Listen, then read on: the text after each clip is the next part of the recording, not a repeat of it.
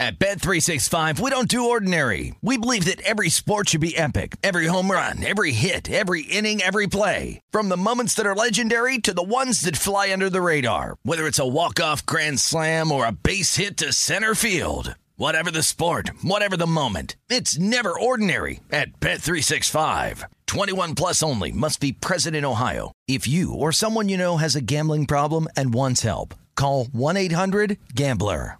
What's up, this your boy Lil Duval, and check out my podcast, Conversations with Unc, on the Black Effect Podcast Network. Each and every Tuesday, Conversations with Unc podcast feature casuals and in-depth talk about ebbs and flows of life and the pursuit of happiness. Unlike my work on stage, I tap into a more serious and sensitive side to give life advice and simply offer words of encouragement, yet remind folks to never forget to laugh. Every Tuesday, listen to Conversations with Unc, hosted by Lil Duval on the Black Effect Podcast Network, iHeartRadio app, or wherever you get your podcasts. Presented by AT&T. Connecting changes everything. I'm Katya Adler, host of The Global Story. Over the last 25 years, I've covered conflicts in the Middle East, political and economic crises in Europe, drug cartels in Mexico. Now I'm covering the stories behind the news all over the world in conversation with those who break it. Join me Monday to Friday to find out what's happening, why, and what it all means. Follow The Global Story from the BBC wherever you listen to podcasts. Enjoy all your favorite sports like never before at BetMGM. Signing up and playing is so easy. Simply sign up using code Buckeye and receive up to $1,500 back in bonus bets if you don't win your first bet. When you register with BetMGM, you can get instant access to a variety of parlay selection features, live betting options, and the best daily promotions in the business. And with BetMGM at your fingertips, every play and every game matter more than ever. Place your moneyline, prop, and parlay bets with the king of sportsbooks today. Sign up using code Buckeye and receive up to $1,500 back in bonus bets if you don't win your first bet. That's right, up to $1,500. Again, sign up using code Buckeye and receive up to $1,500 back in bonus bets if you don't win your first bet. BetMGM and GameSense remind you to play responsibly. 21 plus and present in Ohio. Subject to eligibility requirements. Rewards are non-withdrawable bonus bets that expire in 7 days. Gambling problem? Call 1-800-GAMBLER in partnership with MGM Northfield Park. That's 1-800-GAMBLER. When you buy Kroger brand products, you feel like you're winning. That's because they offer proven quality at lower than low prices. In fact, we guarantee that you and your family will love how Kroger brand products taste, or you get your money back. So next time you're shopping for the family, look for delicious Kroger brand products, because they'll make you all feel like you're winning. Shop now, in-store, or online. Kroger, fresh for everyone. Thanks for listening to the Jason Smith Show with Mike Harmon podcast. Be sure to catch us live every weeknight, 10 p.m. to 2 a.m. Eastern, 7 to 11 p.m. Pacific on Fox Sports Radio. Find your local station for the Jason Smith Show with Mike Harmon at foxsportsradio.com or stream us live every night on the iHeartRadio app by searching FSR. Now let's get this party started. You're listening to Fox Sports Radio. Oh, that is us. Let's go. We're coming to you live from the Geico Fox Sports Radio studios. Did you know that 15 minutes could save you 15% or more in car insurance? What do you got to do? Visit geico.com for a free rate quote. He's Aaron Torres. I'm Arnie Spanier. Sitting in for the guys, Jason Smith and his best friend, Mike Harmon. Oh. It's a Thursday night, the weekend upon us. And New Year's Eve. By the way, hey, Torres, any New Year's Eve plans? Oh, no, you're working with me for crying out loud, huh? Worst New Year's Eve ever. This is my nightmare.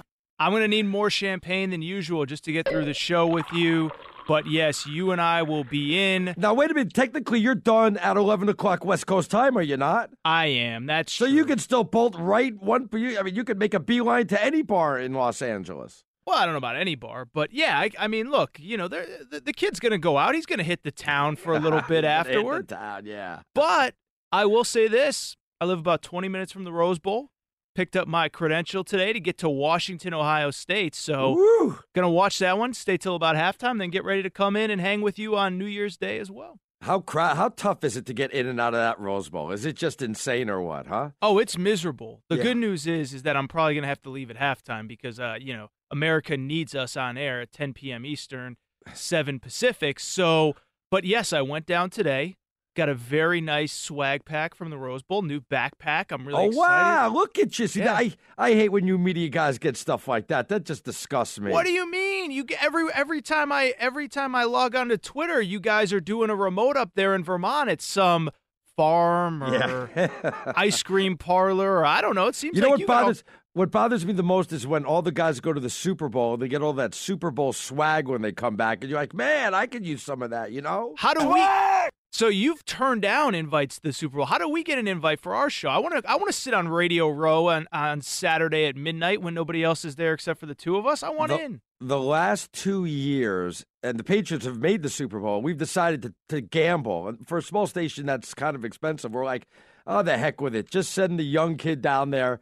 Chances are maybe the Patriots make the Super Bowl. Sure enough, last 2 years, they're the Patriots, and we had our young millennial kid down there. Wow. Who is like 30 years old. So we figure we make him do all the grunt and hard work, you know? Admit it, you just didn't want to go to Minnesota last year. Is that true? Yeah, I like Minnesota. I really do. I love Minnesota. What are you talking about? I have no problem there. Well, we learned on Christmas night, we have a huge fan base in Minnesota. Yeah. Everyone tweeting in was saying, we're listening live in Minnesota, and I will say I have never spent time in Minneapolis. However, this year's Final Four is in Minnesota, so I will be in Minneapolis for the first time this March. Look at you. You're just making the rounds, are you not? Look at that, huh? I'm a jet setter, yeah. What can I say? I'm all over the place. No, I'm not at all. I'm usually in the Geico studios with you.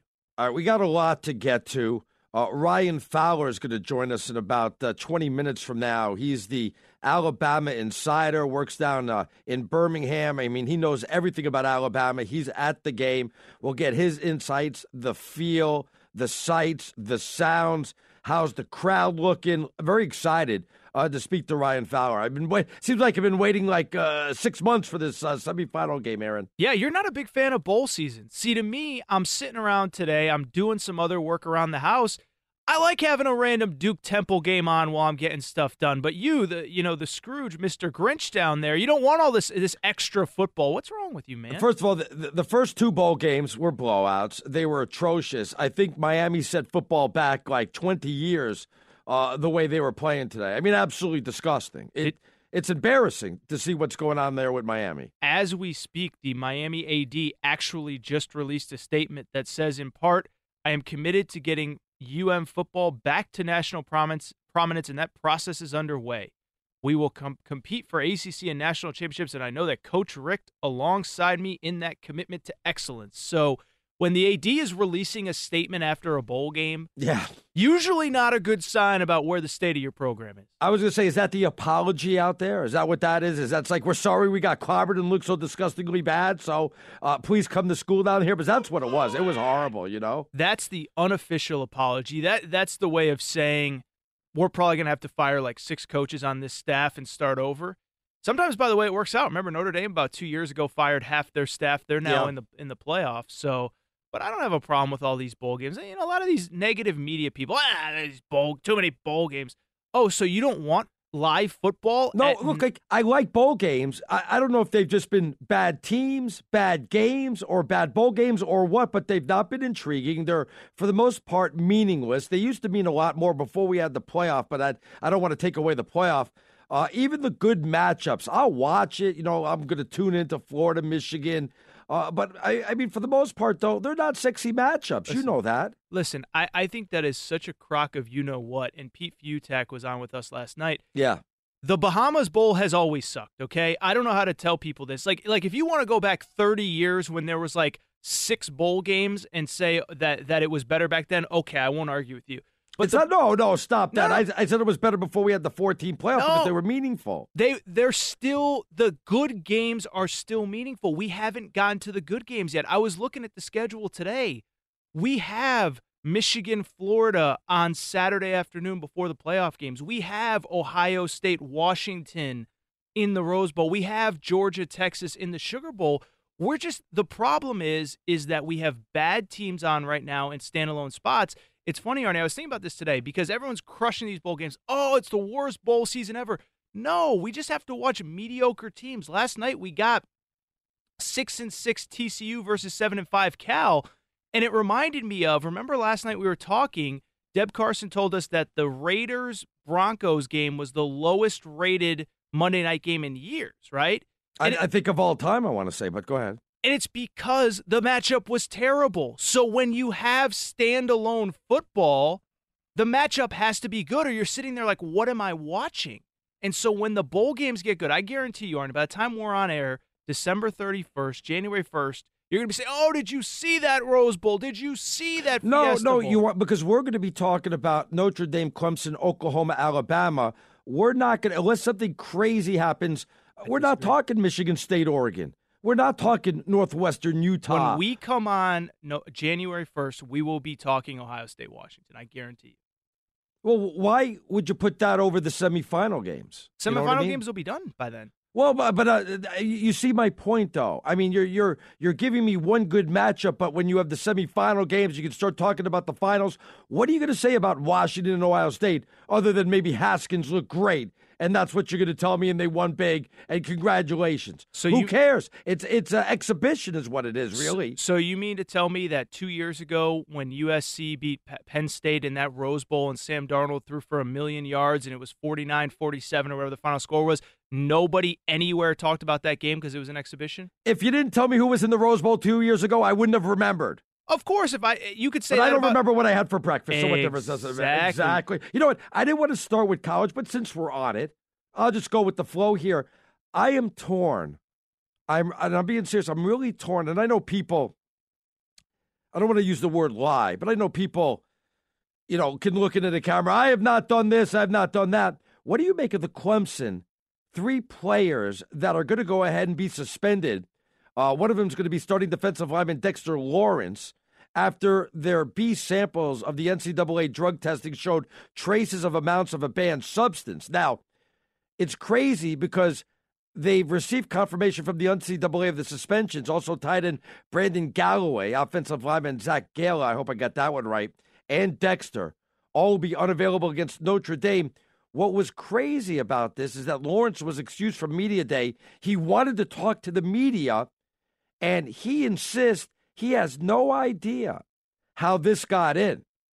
And they're kind of trying to figure out if maybe something happened with these 3 guys. I don't know. Are you buying that? Do you think they're just kind of pandering to the media, or were these 3 guys really that selfish to do something like that? So I am buying it, Artie, and I'll tell you why. Because if you're buying that they didn't know, and I'll explain that they didn't why. know. Okay, yeah, and I'll explain why. I'm sitting here watching this Knicks game, and this is something that relates to you. Remember 2 years ago, your Arizona Wildcats, Alonzo Trier, suspended for 20-something games? Yeah, and he was suspended a second time because of the small traces that were still in him. Exact same chemical or whatever term you want to use. Alonzo Trier at that point, and Arizona stood by him, said, I don't know where this came from. Right. And it literally, and as soon as I heard it was the same thing, I said, it's over. These kids aren't playing. Because if you remember, and I know you do, you're a Wildcat, it took them it was like 6 months after he was alleged to have taken it, it was still in his system, and they couldn't get it out. And they didn't know how it got there. And so, listen, I'm not a doctor. I did, to quote Arnie Spanier, I stayed at a Holiday Inn Express one time, but I'm not a doctor. But the Alonzo Trier precedent, when I saw him go through it and I found out it's the same thing, I said, there's no way these kids are playing. There is a difference, though. This one, there's 3. And all 3 didn't go through what Alonzo went to. All 3 don't have a common substance here. Now, Dabo Swinney said the school is going to investigate. He did say, he brought up a couple of ideas, like they're going to look into supplements. They're going to look into the treatment in some saltwater float pool that might have went ahead and was the reason there. And Lawrence did receive off-season surgery, so maybe that's the reason why. Look, I don't know traces amounts, small traces, big traces. If there were really that little, I think somebody's got to step up and say something and saying this isn't right. You can't end these kids' career because of some big misunderstanding that we've already seen once happen, like you mentioned with Alonzo Trier. Yeah, it's just this very weird chemical. And so, again, we're not doctors, but well, we saw it with Alonzo Trier, and for people who don't know the backstory, he's obviously having a ton of success for the Knicks right now. Right. As you know, Arnie, he was Arizona's best player. He was a projected draft pick 2 years ago, And he gets suspended 20 games. He actually had to come back to Arizona because it hurt his draft stock so much. Any chance that you and I are just chumps and we're being fooled and we're being played here? Because let's be honest. There's a lot of people that wagged their finger and looked into the camera and said, I did not do this. You know what I mean? I do, but I think it's the two circumstances, which in theory have nothing to do with each other other than this one chemical, they're the exact same deal. All the people are saying, I had nothing to do with this. I don't know how it happened. Arizona at the time very much said the exact same thing. And so to me, I think it's too much. There's too many similarities for it to be a coincidence. Go ahead. Well, I was going to say, no, I didn't want to jump, but is someone going to help these kids? I don't care even so much about the game, whether, about giving one team an advantage over another. And I certainly don't even care if it gives, look at that, Notre Dame's excited. It doesn't even make a difference. How about we just do what's right here? How come nobody's coming to help these kids, to do something about it? Nobody's stepping in. I'm wondering if both coaches got together and just said, you know what? We want the kids to play. Let's just get this done. I don't understand why our hands are so tied like this right now, I guess is what I'm saying. I mean, a rule's a rule, right? It sucks. It's not fair. But if it was something wait a minute. A rule's a rule except when there's a mistake? It's not a mistake. It's a banned substance. I mean, what we have to find out is how did it get into the player's system, and I think that's something that Clemson is probably working around the clock to figure out. But I mean, we can't just rewrite the rules as we go if they're fair or not. It is a banned substance. When there's a misjustice, why not?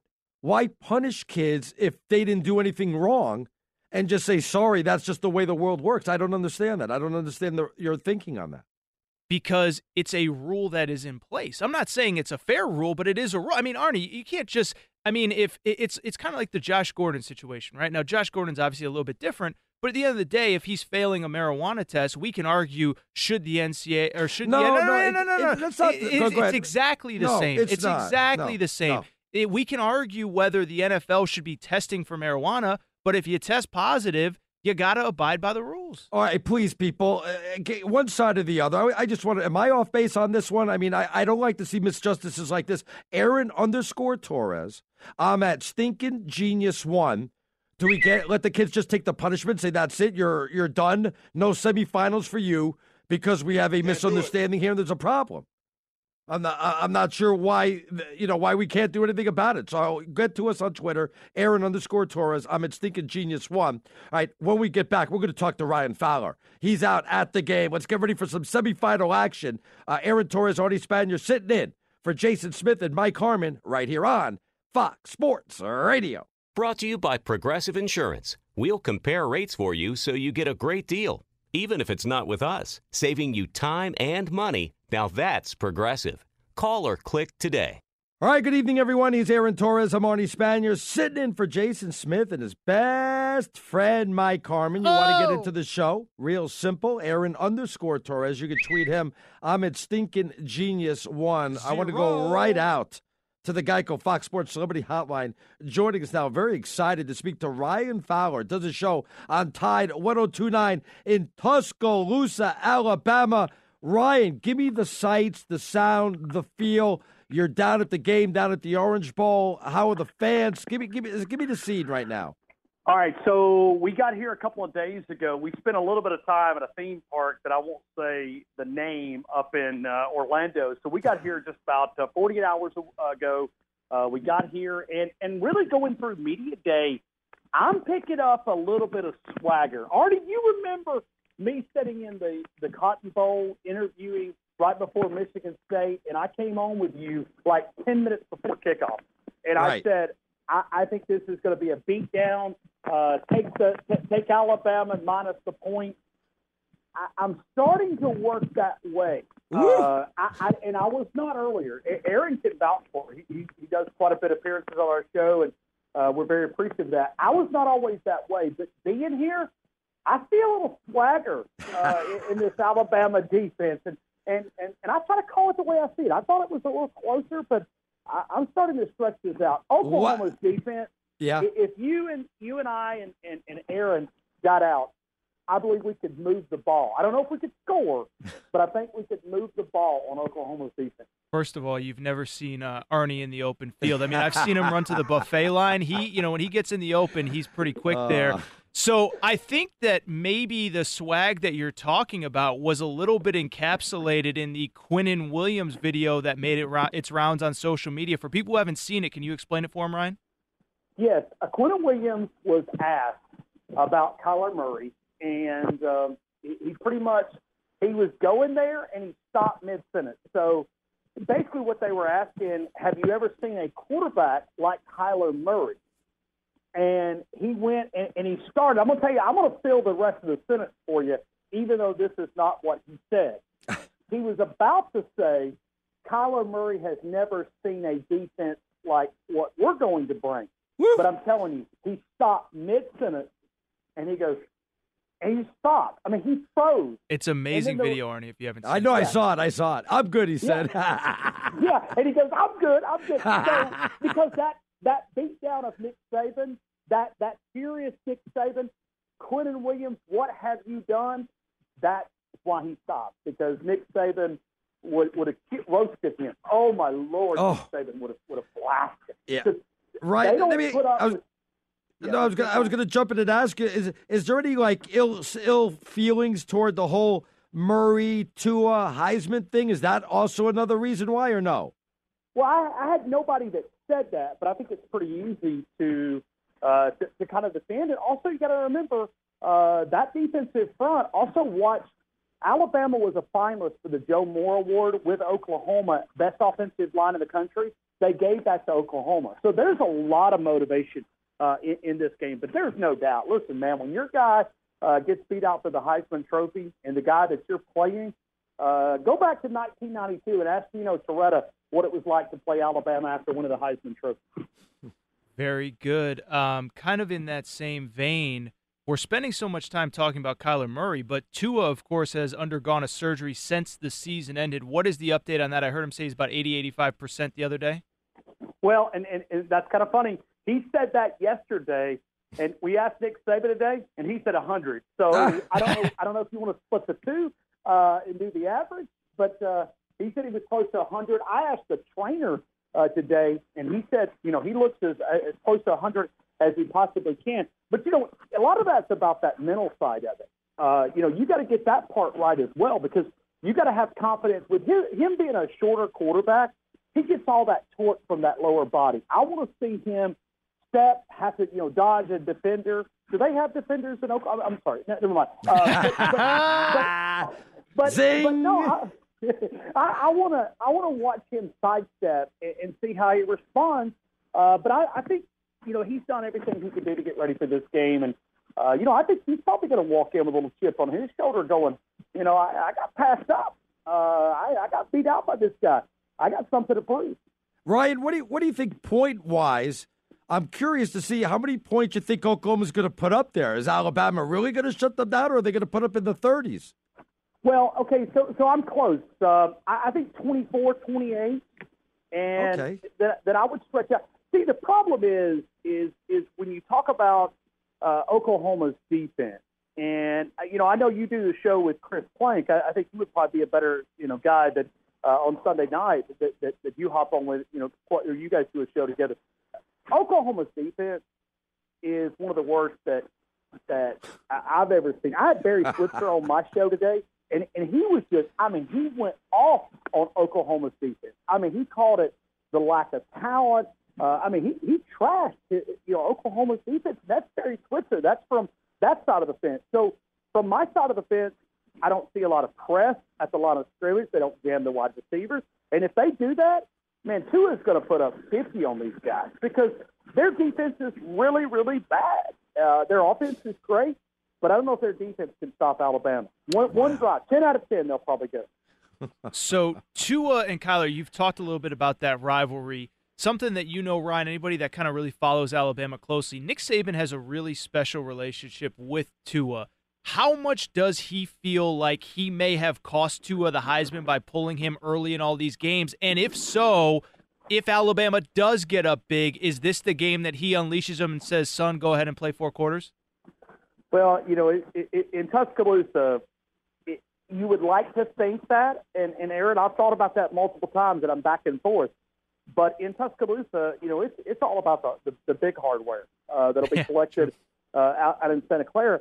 So if he sees, I just don't think with Tua's health. Listen, if he was 100% and had none of these issues, I think you're 100% correct. I don't think there's any shadow of a doubt he would let him go and prove a point. But I think with him being a little bit, I think that the quicker you get Tua out, and if you're up now, if that's a shootout, we're going down to the final couple of minutes, it's a different story. But the quicker you can get him on the sidelines and kind of get resting up for that championship game, I think the better off you are. Ryan, how's the fan representation? Is it going to be about 50-50 down there? Have you been seeing a lot of Oklahoma, a lot of Alabama fans, or more one-sided? It's just hard to judge right now. I think tomorrow is going to be the day because I've seen a little bit of both, but I would almost call it 50-50 split. It's much closer, for Alabama fans. I mean, Oklahoma is, quite a ways out there. They're probably going to be flying in tomorrow, but I have seen quite a bit of both. But it's going to be, listen, these two helmet brands and all the championships. I mean, I don't need to sit here and explain this. I mean, man, I'm going to get cold chills when I see, Boomer Sooner and Yay Alabama on the same field. Good Lord. I got the best job in the country. Give me a final score, just for kicks. Give me a final score. All right, I'm going to go 48-28. 48-28 is where I'm at. I just don't think Oklahoma's defense. Listen, when you get to this point, offense is pretty and it puts people in the seat. It doesn't win championships. Oklahoma's not going to win a championship with that defense. I don't think you can do it. As much as the game has changed, I think Alabama's going to get the job done down in Miami. He's Ryan Fowler. You get him Monday through Friday, 2 p.m. to 6 p.m. Tide 102.9, Tuscaloosa, Alabama. Enjoy, have fun. I know you're going to have a blast down there. Appreciate you coming by, and we'll speak to you later on, buddy. Hey, it's always a pleasure, man. You guys have a good show. Thank you. All right, thank you, Ryan Fowler, everybody. I'm pumped. Let's go. Let's kick it off, Aaron. Let's do this, huh? I am so ready, and I think this Kyler Murray-Tua conversation is so fascinating. I think everything surrounding Kyler is he's seriously considering the NFL. I know we'll break that down at some point, but I think the conversation about the two quarterbacks, about Kyler specifically, I think it's fascinating, my friend. So Oklahoma's going to get the beat down, just like I thought it was going to happen. You know that. I actually have it 56-31 in favor of Alabama. I wish I could come to Los Angeles and steal your car and sell it and then go to Vegas and put it all on Alabama. Tell you, we'll talk more about that. We'll get more into that. Oh, we're not done. We're just getting going. But first, we'll check in with Deb Carson and see what's trending out there. What's going on, Deb? Hey, guys. Well, James Harden had been questionable with a bruised calf. No problems for him tonight. He's got 44 right now as the Rockets lead the Celtics 124-111 with about 29 seconds to go in the game. Giannis Antetokounmpo, 31 points, 14 rebounds, 8 assists as the Bucks beat up the Knicks 112-96. That's 6 straight losses for New York. LeBron James not playing for the Lakers tonight. He's dealing with the groin strain. Lakers are at Sacramento. Kings with a 30-22 lead over LA, 2:23 to go in the first. Rajon Rondo also missing the game because of a sprain on his right ring finger.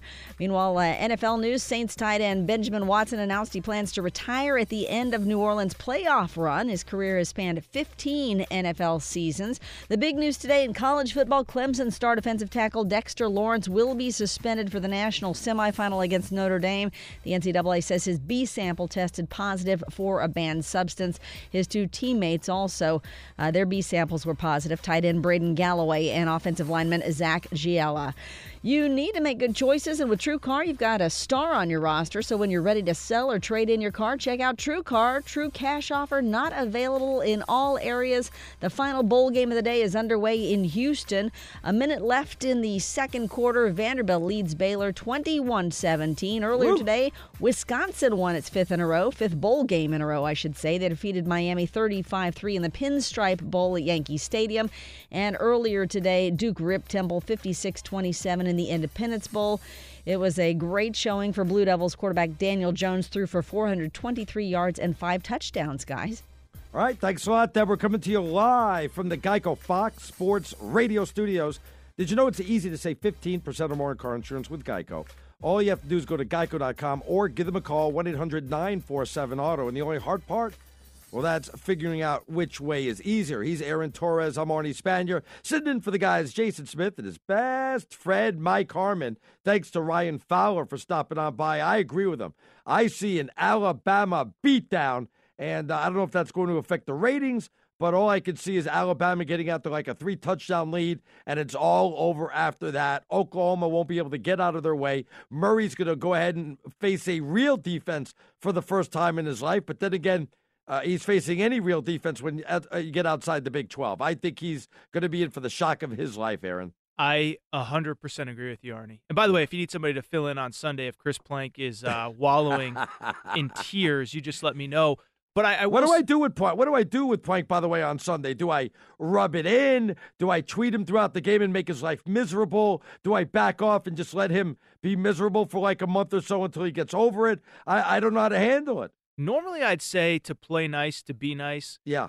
But every single one of your teams is abysmal. Of course. Every single one of your wife's teams is abysmal. Of course. Your son is dating a Browns fan, which is not as bad as it looked 6 months ago. He bought that stock Yeah, that's low. not a bad. That's like the leader of the crop there. What are you talking about? Your son is on a heater right now. He won a year's supply of pizza, free TV. He's dating a Browns fan. Things are looking up for him, huh? Yeah, he must be adopted. So, I love it. So, but as for Plank, what do I do? Do I rub it in, or do I just let him breathe a little bit? I think you gotta let the man breathe. Look, he's going to be so salty after the game. Is he down there? He must be down there, right? Oh yeah. Well, he's been filling in for Ben Maller. The guy's got so many jobs I can't keep up. Yeah, no, he's down there. He probably just got down there, but no, he's down there. That's why I don't think he's filling in on Friday.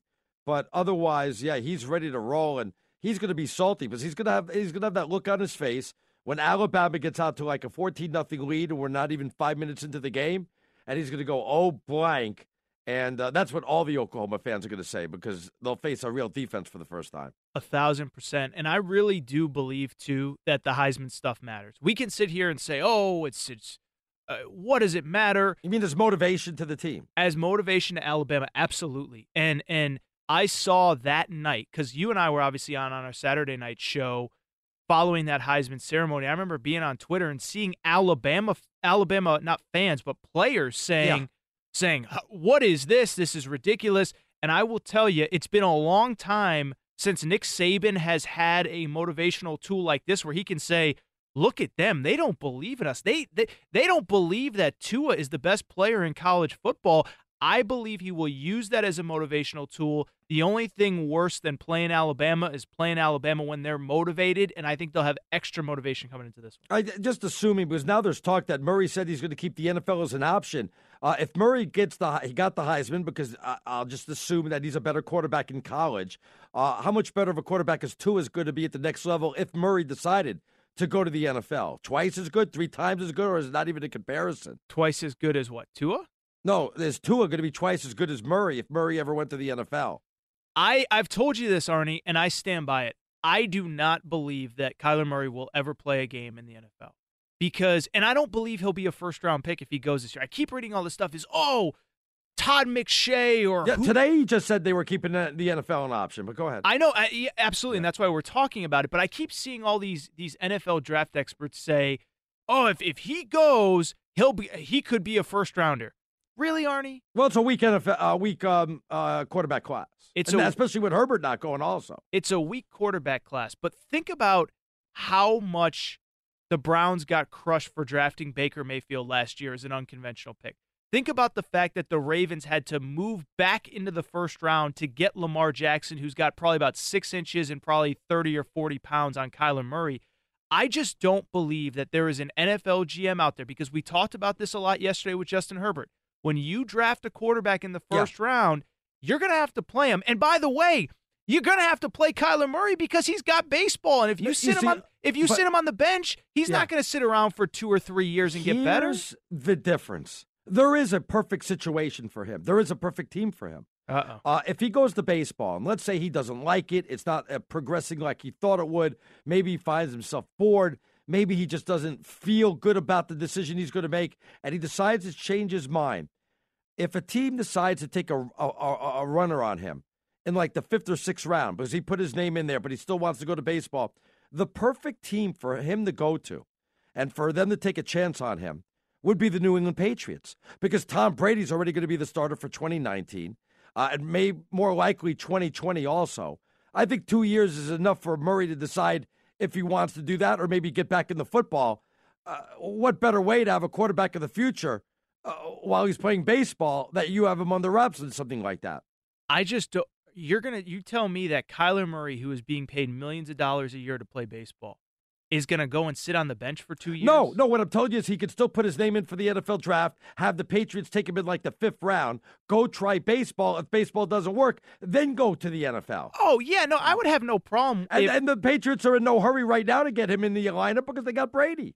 No, and I don't disagree that he could get drafted if he puts his name in, but I see people saying first round. Well, not now. If he wasn't playing baseball, he'd be a first-rounder. But the fact that he's probably going to play baseball, I could see somebody taking a flyer on him in like the 5th or 6th round. Oh, yeah, for sure. And those are two completely different debates. But I'm talking first round. And by the way, I don't even think if he was a full-time football player, it would be guaranteed that he'd be a first-round. Oh, yes, he would. Stop that. Yes, he would. He's Absolutely. Arnie, he's 5'9". Doesn't make a difference. He's this. I don't want to insult your weight here. I know you're on a diet. I know he's the size of your overweight dog. They're the same weight. They're 60 pounds soaking wet, Arnie.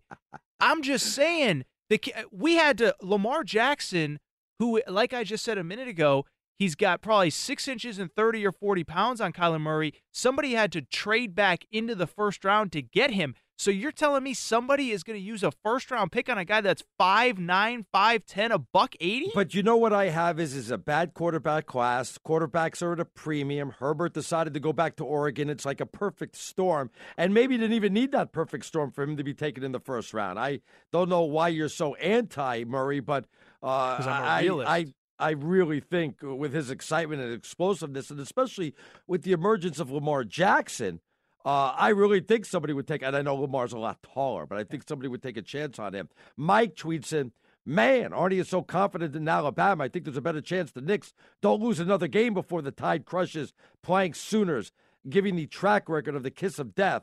I've never wanted Sunday to be here more than I want right now. Yeah, I'm worried. I'm a little afraid. Maybe if Oklahoma loses, I may have to call in sick and hide from Plank. You know what I mean, Torres? I may have to call in sick. Okay, well, you just let me know if you need me to fill in. He's so nasty when his team loses. He can't take it like a man like I do. See, that's what I was going to say is it's one thing when your teams are losing, but when your other I'm guys... a big baby when my team loses. I can't have anybody in the room with me. I mean, Arnie, did I not work with you every college football Saturday this year when Arizona took one L after the other after the other? It was excruciating. And it's always every time we're on, they're on. I don't understand. It's like, let's move the game. Oh, what time? What time is Torres and Spanier on? We'll have to figure that out. That's when we want the game to start. We want to know. And the thing is, too, if the NCAA tournament's on, if Alabama's playing when we're on, you might as well just talk to yourself. Alabama, Oklahoma, or Arizona? No. If Arizona was in basketball tournament while we're doing the show, you might as well just talk to yourself because I'm going to be watching the game. I can't do both. The good thing is it's been a short history with Arizona, so it won't be multiple shows that we have to worry about. Just that first one when they get knocked down in the first round. So. You have a final score. Like I said, I have it like 56-31 with Alabama absolutely just crushing Oklahoma. I will say 49-24. 49-24, so again, 25-point win. Boy, that would really shut up the Oklahoma fans if they could only score 24 points on that Alabama defense. I just don't see it happening. And by the way, I was telling Rob Parker this. I saw him as we were switching shows here. I think this might be the game, by the way, that proves that maybe Kyler Murray should stick with baseball. I think Alabama's defense is motivated. They have actual NFL caliber players on that defense. I think they're going to turn him into sawdust there because he's so small. I really do. All right, when we get back, we'll update the late game. Kevin Durant has a few comments. Steve Kerr has more comments. Everybody's making comments. We'll get to all that.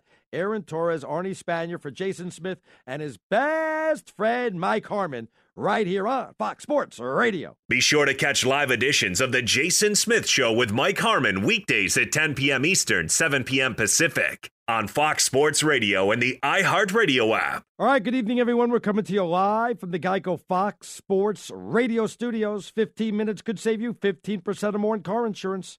All you have to do is visit geico.com for a free rate quote. Aaron Torres, Arnie Spanier, we're in for Jason Smith and his best friend, Mike Harmon.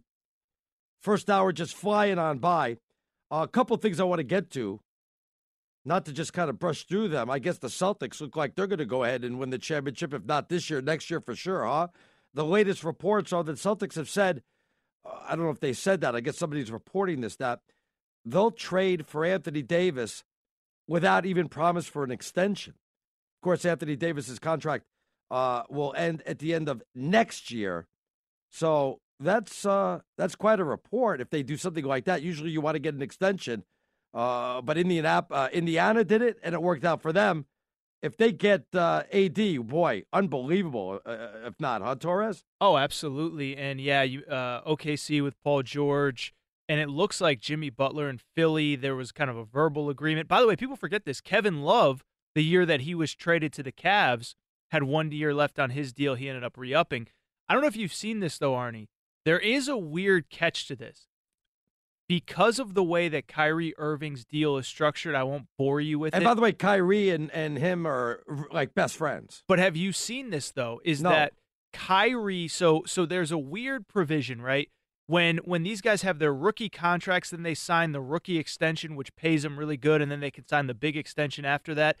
You can't have two players on that. Right, with max contracts, right. With the rookie extension at the same time. Right. So Kyrie is still technically under that provision, and so the Celtics can't get Anthony Davis. They can't trade for Anthony Davis until the day after Kyrie Irving signs his extension, so July 1st or July 2nd at the earliest.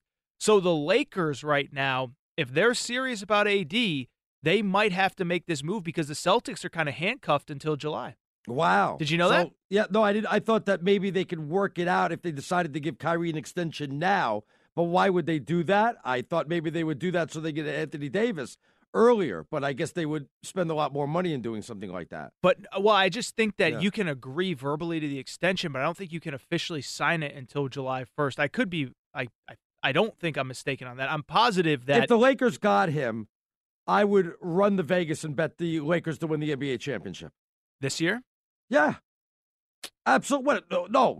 3 years from now. Of course this year. I don't know what you're saying. I mean, I guess. You would would do that? You wouldn't want to go ahead and run out to Vegas and put money on the Lakers? It depends what the odds are. I mean, they'd probably be at that point either the favorite or the co-favorite. You wouldn't get very good odds. You'd probably get like about 5-1. Yeah. I'll say this. They'd be right there.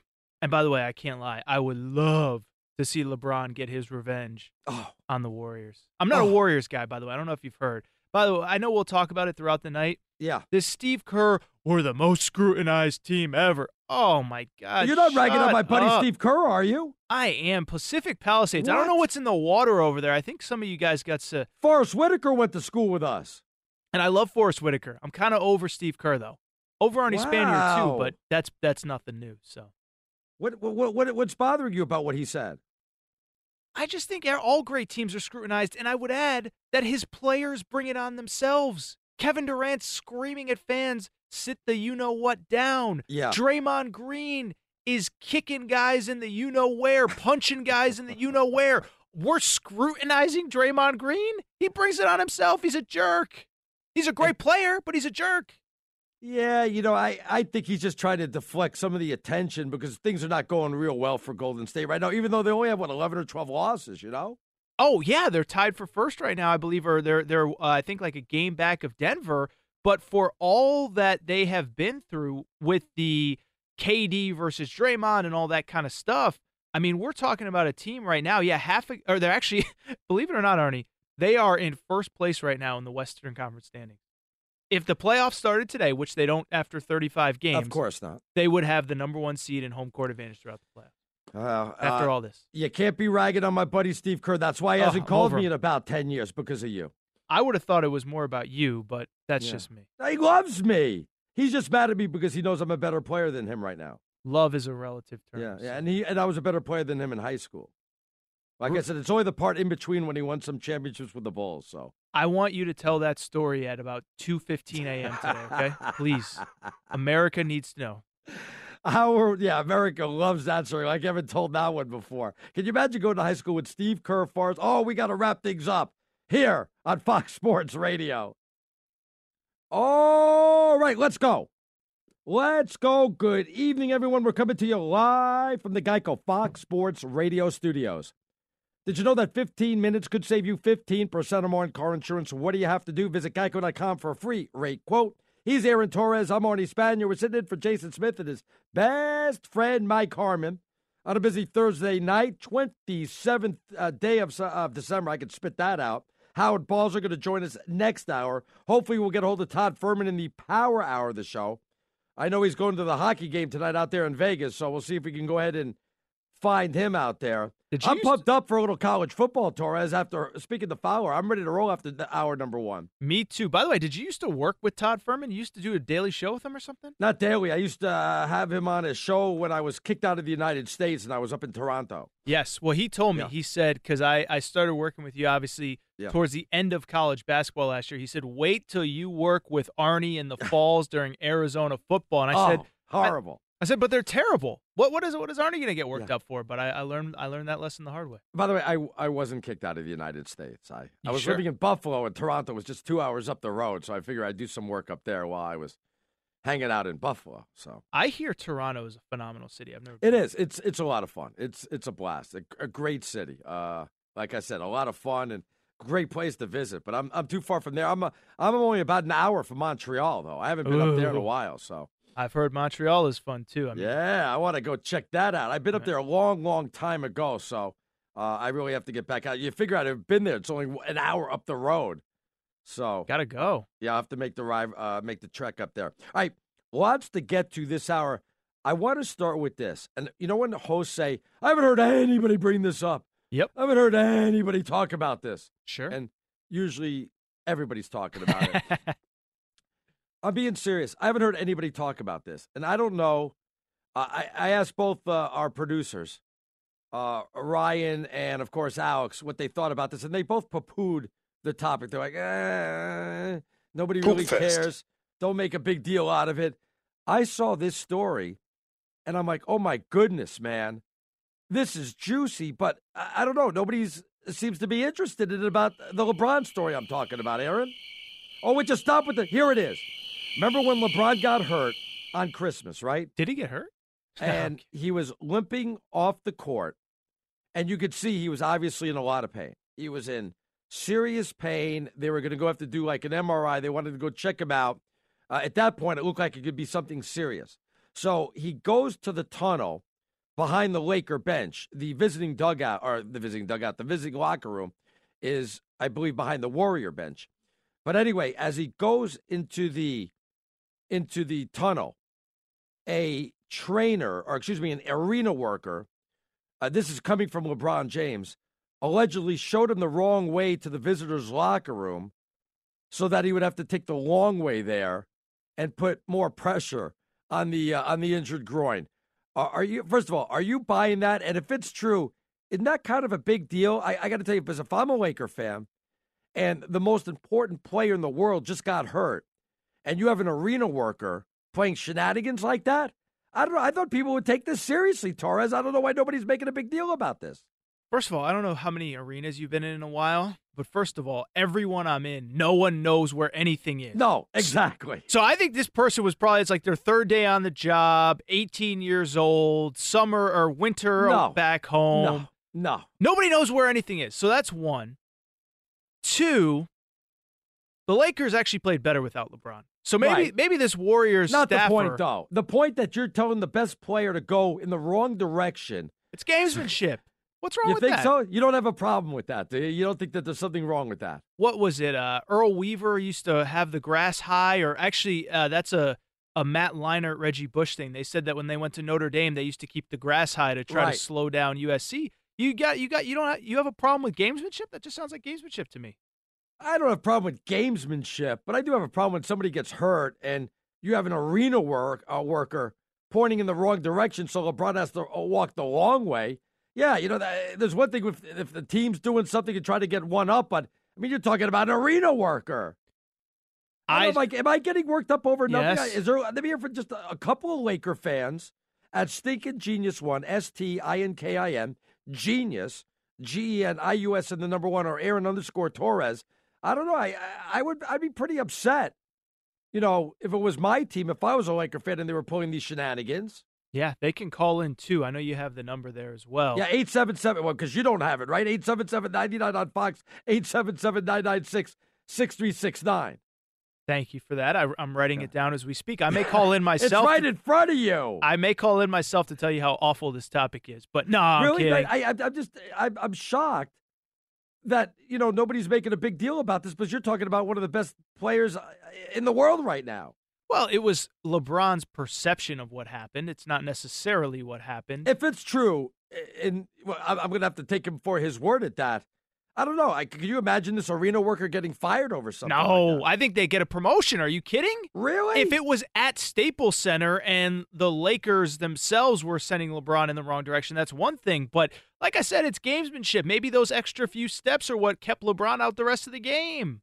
I think it's great. I would do the same thing. All right, so I'm nuts then. No big deal, no harm, no foul. A funny little story and move on, right? Nothing to get worked up about. I mean, if you were a Warriors fan, let's say you worked at Oracle Arena. It was called Spanier Arena. Yes. You put up the $500 million to build that arena, which sounds very feasible. Of course. And you ran that thing and you heard this story. Would you ask for the person to be fired? I'd have to investigate what the hell happened, though. Why? If I'm being professional about the whole thing. It'd be one thing if Kevin Durant, I would have a problem if you sent Kevin Durant the wrong way and he's out a couple weeks. I'd be mad about that. I wouldn't be mad about LeBron, though. I think it's great gamesmanship.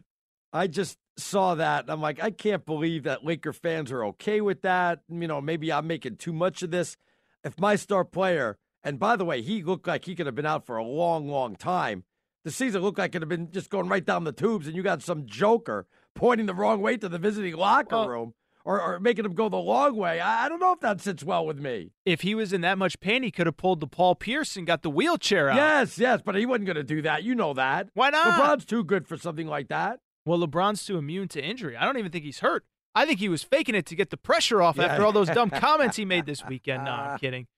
He wants to stay off the trade block because they're looking for Anthony Davis. That's what I think it is. Are we watching the best players or the best players in history start to go down? Tom Brady, LeBron James, even though LeBron obviously a lot younger. Tom's 41. LeBron, 33? So, but, again, not too far off. We're starting to see them wear down a little bit or not so much LeBron. Well, I do think it's an interesting conversation that you brought up on Tuesday night during the game is if you are a free agent. Now, obviously, Anthony Davis would be, in theory, traded to the Lakers. Right. But if you are a free agent, I mean, by the time most players would get to L.A., right. LeBron is turning 34 this week. He'll be 35 by the time people get to the NBA. There is not much of a track record of guys that age not only staying in peak physical condition, but staying healthy, period. I'll tell you, I just think that between the I'm trying to think of the right word. It's not pressure, but with the unintended stuff that comes with playing with LeBron. We saw it with Kevin Love. We saw it with Chris Bosh in Miami. And with the fact that LeBron is now older, this is right. I think it's still his league. I still think he's the best player in the league. I just don't think guys are lining up to come play with LeBron right now. They're not. But do you think it's because of, because he's getting older and they don't think he's going to have the skills in the next year or so that he's going to break down that fast? I don't think that's as much of it as it is if you're with LeBron, it is a ton of pressure. If he wins, he gets all the credit. If you lose, you get the blame. It's never LeBron's fault. And in actuality, it really is never LeBron's fault. But I just think if you're 27, 28 years old, if you're Kawhi Leonard, you got things going good with the Raptors. You're Kevin Durant, you can go to New York, you can go to the Clippers, you can have your own thing, whatever it is. I just don't know what the excitement is to come play with LeBron. Well, I mean, you got Los Angeles. You got an historic team out there. He needs some help. He needs another star. Yeah, it comes with pressure, but so does playing in the NBA come with a lot of pressure. You're not doing anything for the Pelicans, so why not go to Los Angeles and start something fresh? Well, and if so, he would be traded there, and he would obviously kind of have to pseudo-approve the trade. But even if he was a free agent after this year, I would go ahead and want to go to Los Angeles and play with LeBron. You wouldn't want to go to Boston with your buddy Kyrie and a younger core? I know they're best friends or very good friends. And that aside, if I just was picking because of the city, the fan base, and where I want to play, I think I'd rather go to Los Angeles. You hate Boston. That's what it really comes down No, I don't hate Boston. It's just not my type of city. I know it's fun for other people. Just, being a New Yorker, I'm just not the biggest Boston fan out there. Yeah, I just think if you're Anthony Davis and you have the chance to do both, I mean, look, LA is obviously a better place to live, but you got to think that Boston window is really wide open. Kyrie is like 25 or 20. He's so young still. But I don't like the way they look right now. First of all, forget about they're getting clobbered by the Rockets tonight, where they lost. Just overall this year, it's been a little bit peaks and valleys and more valleys, more bad games than good games. You want to know what it is? Danny Ainge is too good for his own good. All these draft picks have hit. All of these free agents that looked like spare parts have hit. And now all of a sudden you got all these guys that are good enough to play. You Except the Gordon Hayward well, that's what I was going to say. Going to be a debacle. And I said that right when they made the trade before he even got hurt. And people are nauseated out here in Vermont when I bring that up. Well, you signed Gordon Hayward without realizing that Terry Rozier and Marcus Smart are going to turn into really good NBA players that you're going to, I want to say, luck into Jason Tatum because he should have never lasted to the 3rd overall pick. I just think they got too many guys. And so you're right about Gordon Hayward, by the way. He's the one guy that just doesn't fit. But I'm still saying if you're Anthony Davis, you're like 25 years old right now. Kyrie's like 26. You don't want to go play with Kyrie, who's 26, and Jason Tatum, who's 20. You want to go to LeBron. You want to go to the West with LeBron, who's going to be 35 years old by the time you get there? Yeah, I want to go to the West. Though I could see your point. Obviously, it's easier to get to the finals in the East. I don't know if that's what's going to go through his mind when it's the sign like, oh, I've got to go to the stay in the East Coast or in the Eastern Conference because it's easier to get a championship. I don't know if that's what you want to do, though. I just think, look, there's so much to still be decided with this Anthony Davis stuff. By the way, he has to, first of all, decline staying in New Orleans, which I think he's going to have to, right? I mean, we're now in year 7, year 8, whatever it is. Yeah. They haven't come close to putting a competitive team around him. But even if he chooses, and we're still a long way away, I think Boston's a better option right now. I really do. I truly, truly do. No offense, Lakers fans listening, driving across L.A. right now. I love LeBron. I'm a LeBron guy. He's 34. He's going to be 35 by early next season. I think you got to start thinking about what is that realistic window with LeBron. All right, if you want to get in, Aaron_Torres. I'm at Stinkin' Genius 1. We got some NFL to get to. Final week of the NFL season. It is upon us. I can't believe it moved that fast. It's coming up next. Aaron Torres, Arnie Spanier in for Jason Smith and his best friend Mike Harmon right here on Fox Sports Radio. Great news, everybody. There's a quick way you can save money. Just switch to Geico. Go to geico.com, and in 15 minutes, you can save 15% or more in car insurance. He's Aaron Torres. I'm Arnie Spanier. We're sitting in for Jason Smith and his best friend, Mike Harmon. They'll be back on Wednesday when we're done filling in to start off the new year, 2019. Don't sound so excited. You know you love us. Why are you getting upset? Torres, we're not going to be able to go out and party like madmen on December 31st, unfortunately. That's what I'm used to. What I was going to say, what would you be doing New Year's Eve if you were not hanging with me on FSR? Probably watching Dick Clark's, rockin' oldies or whatever they call it. Oh, so you're celebrating, we're welcoming you into 1978 over there in Vermont? Is that how it works? Is it not still going on? Did that show canceled or something like that? Yeah, that's what I do. I watch it on TV. It's too cold to be outside, I don't want to be rude. I think Dick Clark has passed away a long time ago. Did he? They still named the show after him, though. It's too soon. It's bro. like a branding thing. Yeah, I think like Ryan Seacrest hosted or something. But no, I've never been down there. That's something I wanted to do. I was down in New York during Thanksgiving, and saw everything and the Christmas decorations, everything. It's incredible. That's a fantastic city to be in right around the holidays. That's awesome, man. I was there about 3 weeks ago when I went back to Connecticut for the UConn-Arizona game that you didn't show up. You stood me up for. I have been to Times Square on New Year's Eve. Vastly overrated. Really? Well, I wouldn't say I don't recommend it. It's one of those things where a bucket list. Yeah, if you want to do it once in your life, that's fine. But I guarantee once you do it once, you're going to have no desire to ever do it again. What they basically do... Is it just packed like crazy? What they do is they kind of shuttle you into like a closed-off area, right? They have gated I don't know how to describe it, like little gates, and what they obviously have to check for security. They got to make sure that it's safe. So once they let you in, you can't get out. And so if you have to use the bathroom or do something like that, you have to leave, and then you can't get back in. No, and how early do you have to be there ahead of time? Reasonably early. I think we got there like 7 or 8. Oh, what a nightmare. And, of course, you're boozing it up. You have to use the restroom. And I don't think you can bring it. And that's the thing is maybe you can bring booze in, but once you finish it, you can't go back out. Wow. So I'm not telling all of our listeners across America, don't do Times Square if that's really what you want to do. I'm just telling you after you do it once. And by the way, it's also just really cold and miserable too, which is another variable as well. Exactly. But I'm not telling people, hey, chase your dreams if that's what you want, kids. But or you could stay home and listen to us on the radio because we'll be filling in. That's what I was going to say. Even better, turn down Dick Clark, turn down Ryan Seacrest, turn up Spanier and Torres. Week 17, this is it. Final week of the NFL. Boy, it just cruised on by. Everybody was always complaining, do we have any great teams? I think we're going to have more double-digit win teams this year than any time in the history of the NFL. I can see we've already got 4 in the AFC with at least 1 more, maybe 2 more possible. So there could be 6 there. There's 3 in the NFC, so there's 9 and 2 more with 9 each. So we could have close to 10 teams with double-digit victories this year. I think that's like a record or something. It, to me, shows that I think there are a lot of good teams in the league. I said it last night. I don't think there's great teams, though. Every team has a flaw. Every team has holes. Kansas City has the what's a great team? The Saints are 13-3. Why, if they go 13-2, if they win, they'll be 14-2. Why are they not a great team? But it's all relative, right? I mean, look, the last couple games struggled against Carolina. If Cam Newton wasn't hurt in that game and at way less than 100%, they probably don't win that one.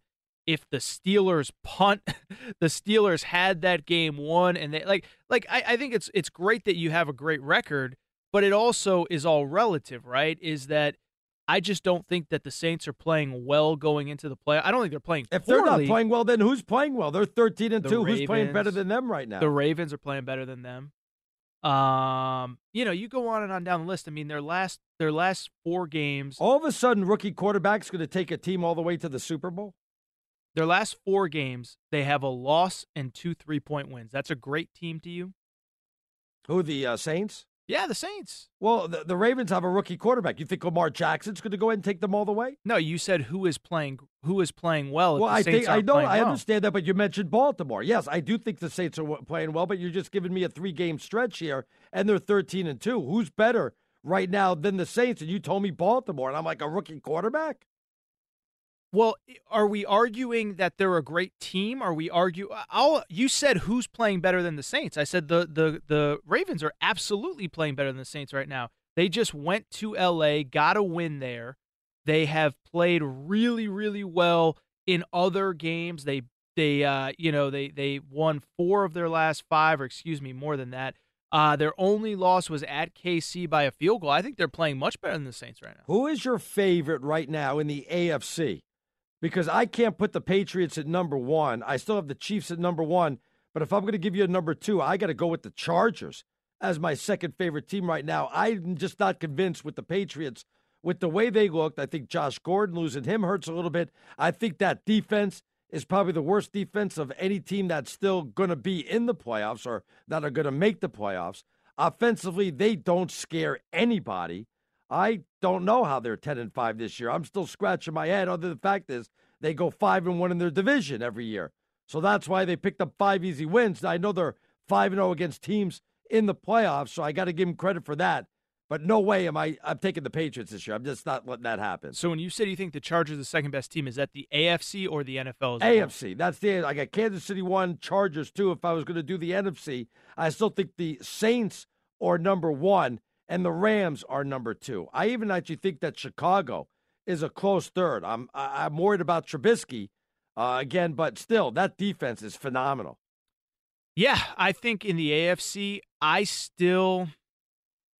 it's really hard to say, right? I think any of those 3 teams, the top 3 teams, the Chargers, the Chiefs, or the Patriots can win it. I really do include the Patriots because you look at the Patriots' resume, they beat the Chiefs already this year. Right.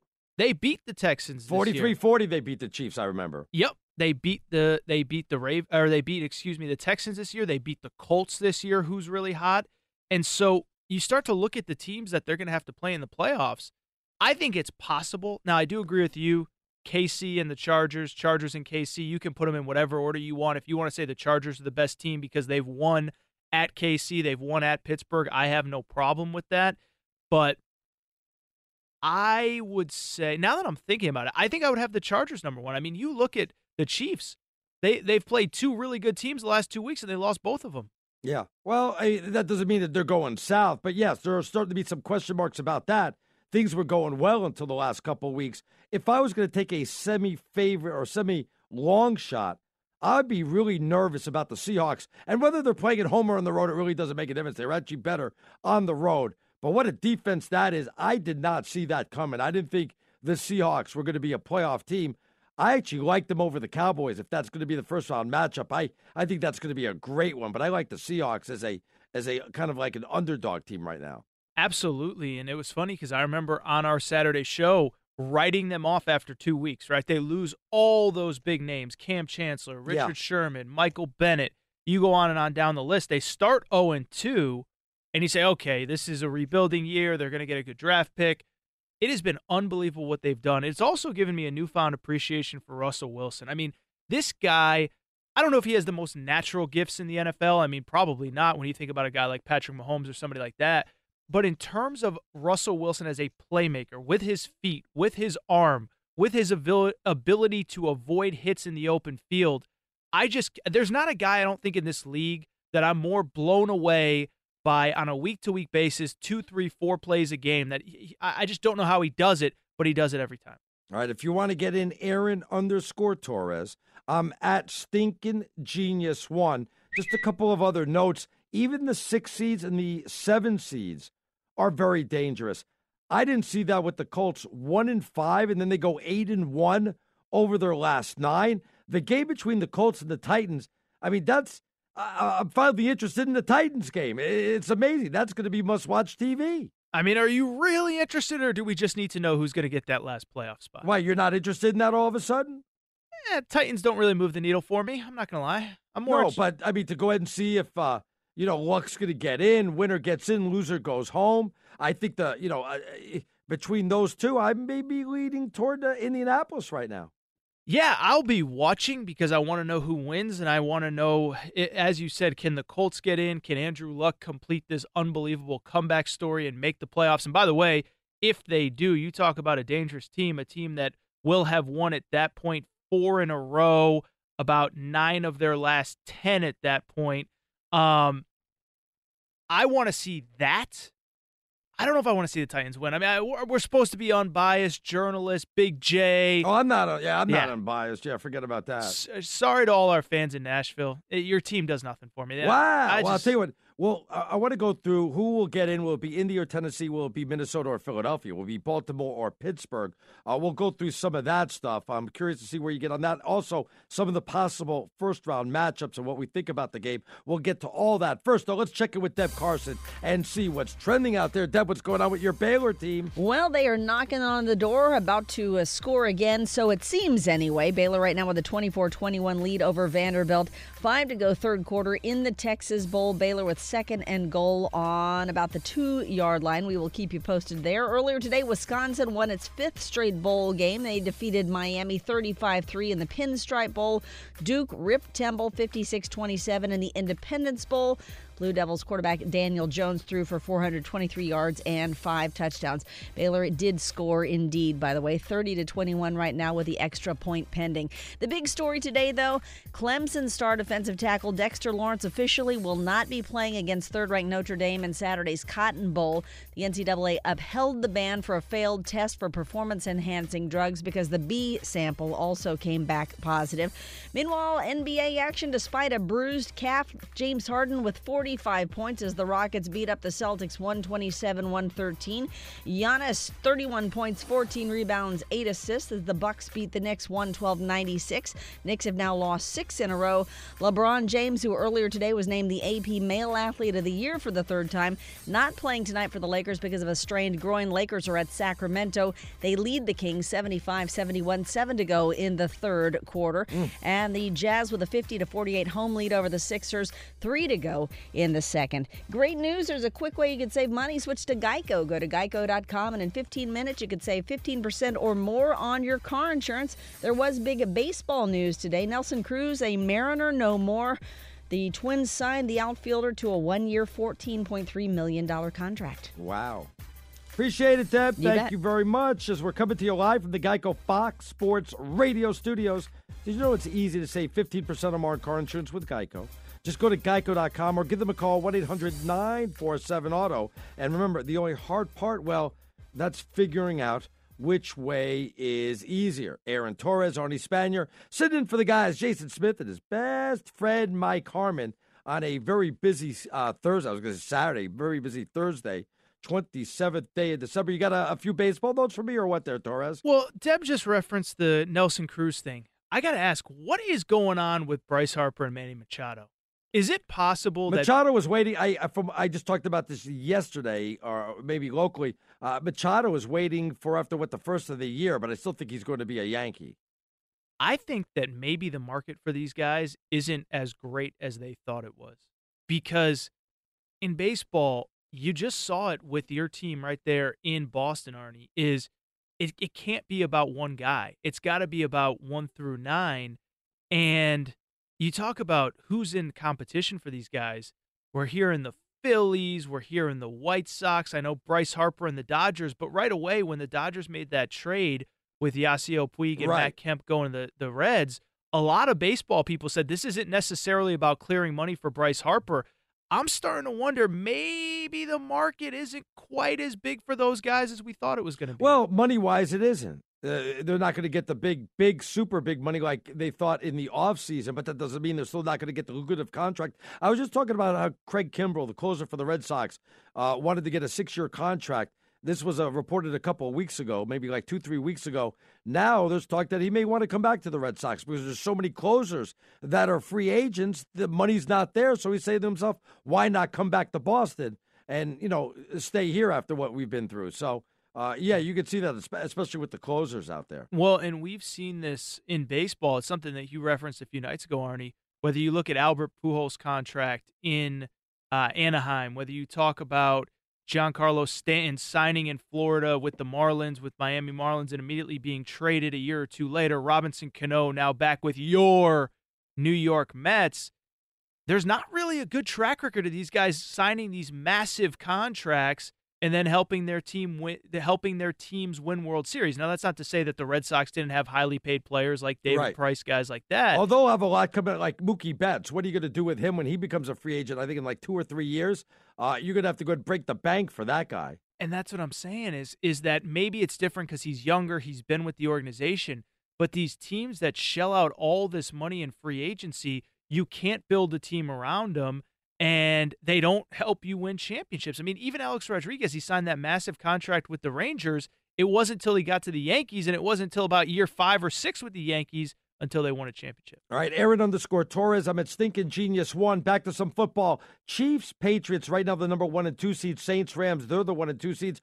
Who's most likely to choke first out of the first 2 seeds? Chiefs, Patriots, Saints, and Rams. Who do you think?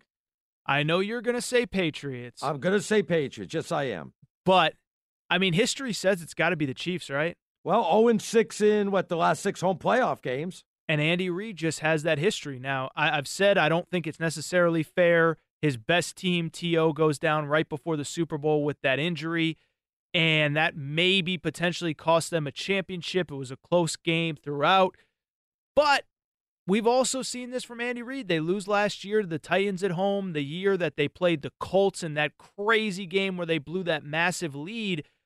I'm not saying I would pick it if the game was tomorrow, but if you're talking about the most likely, I think that's got to be the one. And they're not playing well either. They lost their last 2 coming into this weekend. You were so anti-Saints 20 minutes ago. I thought you were going to take them for the first team to choke. I just don't think they're a great team. There's a difference between a team that I think is capable of winning a Super Bowl or winning a first-round playoff game in a team that's great, elite, all-time historic.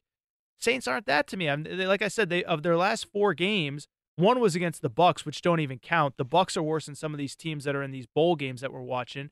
And then they have 2 field goal wins and a loss to the Cowboys. They're just not playing well right now, even with their record. All right, let me ask this. 4, 5, and 6 seeds, Ravens, Chargers, and Colts right now. In the NFC, Cowboys, Seahawks, Minnesota. Any one of those long shots you could see making their way to the Super Bowl? I told you this the other day. I'm going to go not only outside of the teams that have the first-round buys, I'm going outside of the teams that are in the playoff picture right now. If the Steelers can get in, now we know they need to win. They need the Ravens to lose. If the Steelers can Ravens get to in, lose to the Browns. Hey, Baker, moneymaker, right? Yeah, I mean, yeah. that's what he does. All he does is win games, baby. I think the Steelers are as dangerous as anybody. They have the big game experience. They always play that first-place schedule. Again, in the last month, they've played the Chargers. They've played the Patriots. They've played the Saints in New Orleans. Right. If they can get in with all those offensive weapons, they're the team that I wouldn't want to see. What about you? If I'm taking a team 4 or down, I'm still not ready to give up on the Philadelphia Eagles. And how about that situation with Carson Wentz and Nick Foles? I don't know. Am I making too much of this? I've got to assume there are Eagle fans saying, hey, we made the wrong decision, but the decision has already been made. There's no going back once you make that decision. It's not like you can get a divorce. They got to go with Carson Wentz the rest of, following forward after this year. Yeah, the problem is Nick Foles. We've talked about LeBron's age, going to be 35 next season. Nick Foles is about to be 30 here in a couple weeks. And look what he's done, though. It's been remarkable. Agreed. Yeah. And what's amazing about him is, as it's been well documented, but it is worth kind of repeating, this was a guy that was ready to give up on football 2, 3, 4 years ago. And so I do wonder, does he have that reputation of career backup because of his time at a time in his career where he didn't love football, where he wasn't passionate about football? Now that he's got that fire back in his belly, can he be a week in and week out starter? I don't think we'll ever see it in Philly, but I think it's worth discussing. I wouldn't have a problem with the Miami Dolphins taking Nick Foles for the next year or two until they decide that they want to draft Tua and take him to groom him. Say that one more time. I lost it. I wouldn't mind the Dolphins going ahead and taking Nick Foles until they can get Tua. So Tua can go ahead and groom to be the next Dolphin quarterback. Well, the problem is Nick Foles is going to win you too many games to get Tua. That's the problem. Yeah. But I wouldn't mind having Nick Foles as a stopgap for the next year or two until the Dolphins can figure out their quarterback situation. We discussed this last night. It is going to be so fascinating with all of these big name. Now, none of them are playing particularly well except for Nick Foles, but these big name quarterbacks are going to be available. I mean, Jameis Winston is probably going to be available this offseason, almost certainly.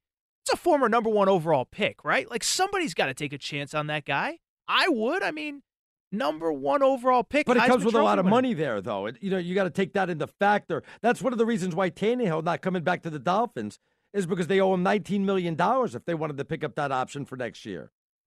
I guess. I mean, I just feel... It's a lot of dinero for Tannehill.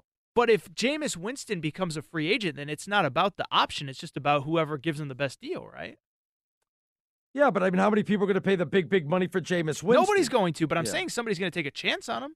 I don't know. I mean, I wouldn't take RG3. I mean, if it works out, it works out. If it doesn't, it doesn't. But I mean, former number 1 overall pick, Heisman Trophy winner, and he's a guy, maybe I'm missing something. I don't think he's had a lot of really dumb off-the-field decisions, but on the field, it's not like he's injured. Like RG3 was injury-prone. He was always hurt. You couldn't trust him. I mean, Jameis Winston could stay healthy. Problem is he throws the ball to the other team a little bit too much, but I don't know. I mean, if I was one of these teams, like you said, stopgap teams that's maybe waiting for next year with Justin Herbert and Tua Tagovailoa, as you just said, Arnie, I would take a chance on Jameis. How would you like a quarterback that's in first place in the NFC that's going to be up for grabs in a trade? Who is that? Teddy Bridgewater, who's going to be making his first start for the Saints. I like him. I would take a runner on him also if I'm the Miami Dolphins who's getting rid of Tannehill. Yeah, it's so easy to forget. Teddy Bridgewater led the Vikings to the playoffs a few years ago. He's a playoff I would quarterback. definitely he's a quarterback on a 13-2 team, just doesn't play. I would take a chance on him, though. I would, too. I think it's going to be fascinating. We see this QB shuffling every year. We saw it last year with Kirk Cousins going to Minnesota, Case Keenum to Denver, Alex Smith to Washington. I think we're going to see a lot of that shuffling with the guys that you mentioned, Tannehill, Blake Bortles, Jameis Winston, guys like that. All right, we'll get to halftime of the show. We'll talk about what we talked about yesterday with the Rookie of the Year. Heard Jonas get his thoughts on that with Rob Parker. Also, what's going on with these bowl games. All that's coming up next. He's Aaron Torres. I'm Arnie Spanier, sitting in for Jason Smith and his best friend Mike Harmon right here on Fox Sports Radio. Be sure to catch live editions of the Jason Smith Show with Mike Harmon weekdays at 10 p.m. Eastern, 7 p.m. Pacific. What does it mean when Geico says 15 minutes could save you 15% or more on car insurance? What does that mean? That means you probably should have gone to geico.com 15 minutes ago. Are you enjoying this Baylor-Vanderbilt game? And it looks like it's an okay game. I'm doing the show, trying to watch the game. But there's no meaning whatsoever, no interest, nothing at stake. I mean, zero.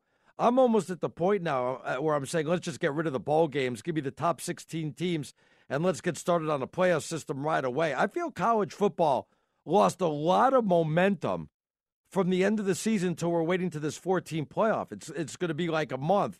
Can you imagine us doing that in the NFL, where after week 17, I say, okay, Aaron, in 4 weeks from now, we start the playoffs. That's craziness. Listen, I hate when we do this as a collective media, as when we compare one sport to the other. Every sport is different for a reason. We have 68 teams in the NCAA tournament. Should we have 68 teams in the college football tournament? Of course No, not. but that doesn't mean you get started sports. late, though. None of them start late in any sport, though.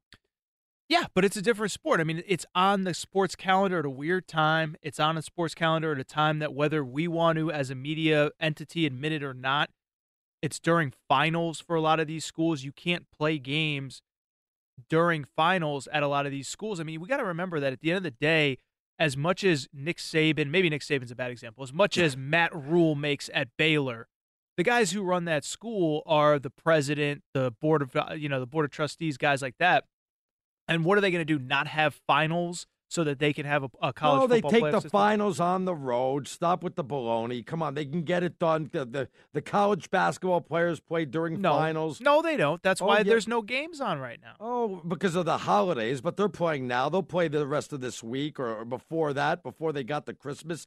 They're playing also. It's so much better. It'd be better for the sport also. The 4 weeks totally is absolutely – you don't agree with that? Well, I thought you were going to say if we expanded the playoff. That would be better also. I mean, could you imagine 16 teams and we started the week after the final game of college football? What's the point of even playing the regular season if you're going to let 16 teams in? Why, that's too many? Of course it's too many. Don't be ridiculous. You just said how many teams were in there. What's wrong with you? What's 16 wrong? teams all of a sudden became too many? Of course. I think 4 is perfect. I love 4.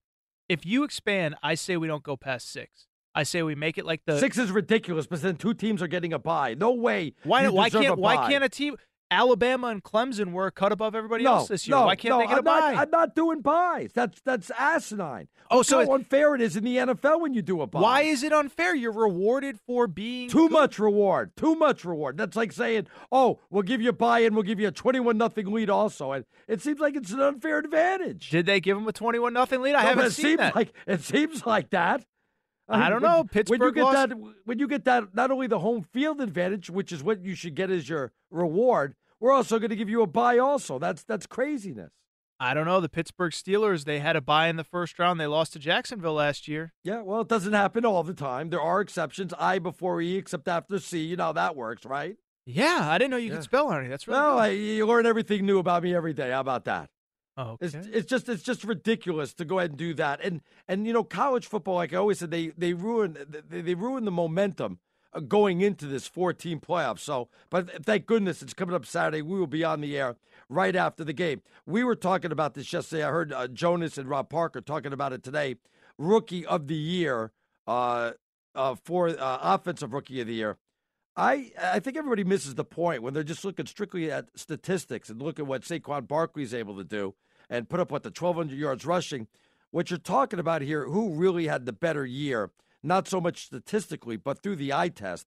And the eye test shows that it's Baker Mayfield, turning around a team that had 1 victory in 2 years and off to a bad start this year. Next thing you know, the coach is gone, and he has just been phenomenal. I don't see how he cannot win the offensive rookie of the year. Well, he would have a statistically historical year for a rookie quarterback had Hugh Jackson just done what he should have done and started Baker Mayfield from day one. But I think even without the records, and he may still get the records. He's, like we said, he's playing this weekend against Baltimore. Who knows what he will do against that defense? You think maybe he won't have a good game because they're playing so well. But the point is that regardless of the stats, we also have to remember where this organization was a year ago, where it was in week 2, week 3 this year, and where it is now as they sit at 7-7-1 with a chance to have a winning record after this weekend. All right. You can get a hold of him at Aaron_Torres. I'm at Stinkin' Genius 1. So we'll take your thoughts on that. I want to pick it up a little bit on Twitter. We had so many tweets yesterday, and it's like people are taking the day off. I think this bowl game is putting all these bowl games are putting everybody to sleep, for crying out loud. By the way, Baylor up by 3 now, 31-28, if you're still paying attention to that. All right, we're at halftime. We'll come back second half of the show. Howard Balzer will stop on by at about 20 after. We got a lot of NFL, more NFL to get to. It's around the corner, plus that 4-team playoff on Saturday. Can't wait for that. We're filling in for Jason Smith and his best friend Mike Harmon right here on Fox Sports Radio. We'll be right back. All right, let's go. Good evening, everyone. We're coming to you live from the Geico Fox Sports Radio studios. Did you know that 15 minutes could save you 15% or more in car insurance? What do you have to do? Well, just visit geico.com for a free rate quote. You want to get into the show. Real simple. Aaron_Torres. I'm at Stinkin' Genius 1. Maybe you want to do it the old-fashioned way. Maybe you're like, no. I've got to call these knuckleheads. 877-99 on Fox. 877-996-6369. Howard Balzer, play-by-play extraordinaire, joins us in about 20 minutes from now. We got a lot of NFL to get to. The 4-team playoff on Saturday. We will be on after the games. Certainly looking forward to that. You know, one thing we brought up, Torres, Clemson, 3 guys suspended. One of them is their star defensive player in Dexter Lawrence. You seem to think that there's a mistake here, and these kids are, they got the false positive by some mistake. I agree. I don't know why we're suspending them, though, if there's some big mistake and we can clear this whole thing up. Because, unfortunately, it is just an NCAA rule. And I think what the complication is how did it get into his system? What did he unknowingly take it? The problem is, Arnie, unfortunately, this is the world that we live in, is that it's cut and dried as far as, is it fair, is it not fair? I don't know. I'll let you decide. I think you seem to disagree with me. I do. I don't understand where it's fair suspending 3 kids if there is a reason that these tests came up wrong or there was some type of rehab, which is why they have it in their system. Yeah, I don't feel like punishing 3 kids that have done nothing wrong. Yes, I'm on that side. Well, what if you're on the side of punishing the kids if they're innocent? I'm on the side of there is no definitive way to know that they took it accidentally. Now you're backing down a little bit there. If you can show me tangible proof, which I can't. Of course not. I know you're not a doctor. I got to take them for their word, though. Of course, and I take them for their word, too, but rules are rules, Arnie, and it goes back to what I was saying in the first hour. Josh Gordon, we might not like the fact that the NFL suspends people, possibly costs a guy a career over marijuana, but it's still the rule. Should we allow Josh Gordon to come back to the NFL? Difference. Why? There's a difference, though. Let me read you what Dexter Lawrence had to say. He goes, we get tested regularly, and we know not to do anything stupid or selfish like that. That's why this is such a shock. He's telling you he didn't do anything wrong. He didn't smoke marijuana. He didn't take a substance. All he did was rehab like he was told to do. Next thing you know, he's not playing in the semifinal game. Where is the fairness in suspending a player because there's a big misunderstanding? That's where I'm bringing it up. It's not like Josh Gordon, who did something wrong. This kid may have done nothing wrong. That's what I'm saying. He could face up the suspension for up to a year. You think it's fair that we suspend him for a year if there's a problem?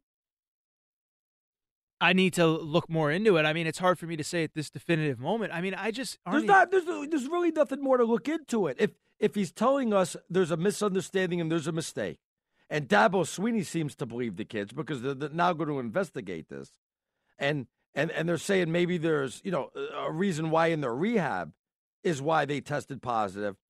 I think we got to, give them the benefit of the doubt here. Maybe you want to give them a polygraph test. Would that, clear it up a little bit more for you or what? No, I mean, I think if we can get a tangible kind of linear, this is where it came from, this is where the mistake happened, then I think you take it to the NCAA and you let the NCAA decide. And I think I would hope, by the way. Isn't a lie detector 99.9? Sure. Yeah, whatever. So, I mean, there you go. If they say we don't know what we took that it became with these tests, the false positive, then they're telling the truth. I suppose, but I just, first of all, we don't know how it got in their system. And so until we know, they don't know how it got in their system. Well, let's figure it out. We'll never know. You have chemicals just floating around in your system. You have no idea how they got there? I don't even know what they're testing for. I have no idea how this thing got. One of them rehabbed after surgery. That could easily is the reason, the possibility that it got into his system after that. We need more answers, Arnie. I mean, look, it could all be, and listen, I believe that it happened. If we need more answers, then why suspend him before we start getting the answers? Because he failed a test. Which he's telling you that it's not because of anything he took. But and he's it willing got to in his prove system it. somehow. What did the tooth fairy drop it in his mouth overnight? Did Santa bring it down the chimney? No, but like you said with Alonzo Trier, it stayed in your system longer than even anybody ever thought. And he was suspended until it got out of his system. And it was wrong to suspend him the second time. But what is the alternative? If it's a performance-enhancing drug, that doesn't seem fair to Notre Dame. I mean, do you want to be the guy that's blocking a guy that just tested positive for PEDs? So you can't be on the fence of this. So then, of course you can be on the fence. No. You don't have any. We don't have any information. Right, so then we have a guy's word. Why don't Arnie? you tell me you used to date supermodels doesn't mean it happened. All right. So why don't you call these guys selfish then for getting suspended and putting their team at risk here now? Because they may have done it by accident. It may not have been by accident. Now the rest of the team never did it by accident. The rest of the team didn't do it. That's the point.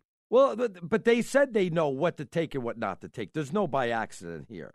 All right? There's no... I went to go eat a cheeseburger by accident. I got this found in my system. This has something to do from rehab. That's what happened here. At least that's what I'm thinking. Look, again, I'm not a doctor, but I could use a little common logic here. No, can I not? Arnie, it's all conjecture. It's all what somebody says. We need more proof. Is it fair to the Notre Dame guy? Let me ask you this. Is it fair to the Notre Dame guy that's got to block this guy if he is taking performance-enhancing drugs? It's not fair, is it? That it was in his system that we don't... Well, what if it was in his system because he took something on purpose? He's saying it's not on purpose. If you're saying it's not on purpose, give me proof. Arnie, if you've been telling me I want to give you proof. I'll let him take the lie detector test. You don't seem to think that that's going to go ahead and give you the answer, though. You want some other tangible evidence. Of course. Arnie, listen, first of all, it's like George Costanza once said. It's not a lie if you believe it, right? But also, as I just... Gosh, you sound just like my other co-host here locally. He quotes everything from Seinfeld. It's like that's all he knows. So... A great quote, great show, by the way. But it's like I said, you've been telling me for 9 months since we started working on this show that you used to date supermodels. Until I see a picture, until Kathy Ireland shoots me a phone call and says, "Yeah, I had a thing for Arnie back in the 1980s." I'm not going to believe it. I'm sorry. What would happen if we do find out later on this was some misunderstanding, and now we find out why it got in their system because of some rehab or something like that? Then what do we do? Then it's too little too late then, isn't it? But what's the alternative? Play him when he may be taking performance-enhancing drugs? I guess the alternative is, how many times did we drug test these guys? And did we just do it for the first time right before the semifinal game? Is that what's going on here? But what if he just took it for the What if he looked at that tape of Notre Dame and said... if you're going to keep telling me that, then I got to call him selfish. And what if he took it, then I got to call him selfish, right? But what if he didn't take it? We don't have any... see that? What the hell are you doing? You're going both ways on that. What if he took it? What if he didn't take it? All I'm asking... I'm asking for one... If he took it, then he's selfish. I'm asking for one simple thing. A tangible explanation as to how it got in his system. If it was accidental, and there's proof it was accidental, then appeal to the NCAA. Because I got to tell you, it makes them look really, really bad. They already appealed and used the B sample. And he failed again. And that came. So obviously, the fact that they made him use a B sample, and I don't even, for some reason, I feel like that shows me that they're really telling the truth. I feel bad for these kids, and they could be suspended up to a year. I know one of them is a senior, But I think the whole thing just really stinks, especially when we're talking about three players here. Why does it stink if they may have taken performance-enhancing drugs purposely? Because I don't punish on may have. You know what I mean? If there's a problem here, then let's work out the problem before we start landing down big punishments like this. But Arnie, let's use a little common sense. Arnie, you have a kid. When your kid was 14, 15 years old, I'm not saying he did, but if he found cigarettes and said that he was holding them for a friend, he had no idea they were in his backpack, do you believe him? No, but what happens what happens 99 out of 100 times I don't, but what happens if it's the one time he was holding it for a friend, and I should punish him? Did you punish him? Should I? Greg Brady, should I punish him? You have to find out. You saw that episode of the Brady Bunch, did you not? No, unlike you. His mom found cigarettes in his jacket and punished Greg, and Greg couldn't figure it out how it got there. And then they figured out it wasn't Greg's jacket. It was another person's jacket on the team, and they punished Greg for nothing. Well, sucks there to be you Greg. go, Torres. Sucks to you be played Greg. right into my hands for crying out loud. You want to get in, Aaron_Torres. I'm at Stinking Genius 1. Either way, though, I'm excited. They're going to be good games. Well, the Alabama's not going to be a good game. After talking to Ryan Fowler, I agree with him. I think Alabama's going to win this thing by like 3 touchdowns, maybe more. I have it something like 53 or 54. I had 54-31. I don't even know if it's going to be that close. Alabama will get out to a 14-0 lead. Kyler Murray has never, ever, ever come close to facing a defense like this. He is going to be frustrated to no end. I think he's just going to get dominated by that Alabama defense. I think this is the game where we sit back and we say, this was the day that Kyler Murray's NFL dream ended. Because I really, truly believe that he is going to get dominated by that defense. He's not going to be able to run wild. I certainly don't wish any harm or injury to him, but he's going against some big, fast, strong, physical defenders for Alabama. And I think we're going to see what it looks like when he goes up against NFL caliber defensive players, a whole team of them. And I think it could get really, really ugly for him. All right, we know he's property of the Oakland A's. We know he said that he's not going to make any decision on the draft in the NFL. But if he did play in the NFL for some reason, you don't think he's going to be a good quarterback in the NFL? I don't believe that a team will use a first-round draft pick on him. I just don't. And I do believe that if Tom Brady was a 6th-round pick. That still doesn't answer the question, though. Yeah, but I mean, is he going to enter the NFL draft if he doesn't think he's going to be a first or second round pick? I don't know pick? if he's a bust in baseball. Maybe he's going to want to try football, just like my high school quarterback, Jay Schrader. I think was the 2nd pick in baseball draft. Didn't work out. Went to play for the Redskins and the Raiders. There's a million guys like that. Brandon Weeden, the infamous Brandon Weeden. No, I mean, there's plenty of guys. What's his face? The Henson, the quarterback. The guy that beat out Tom Brady at Michigan. That's who beat him out. Right.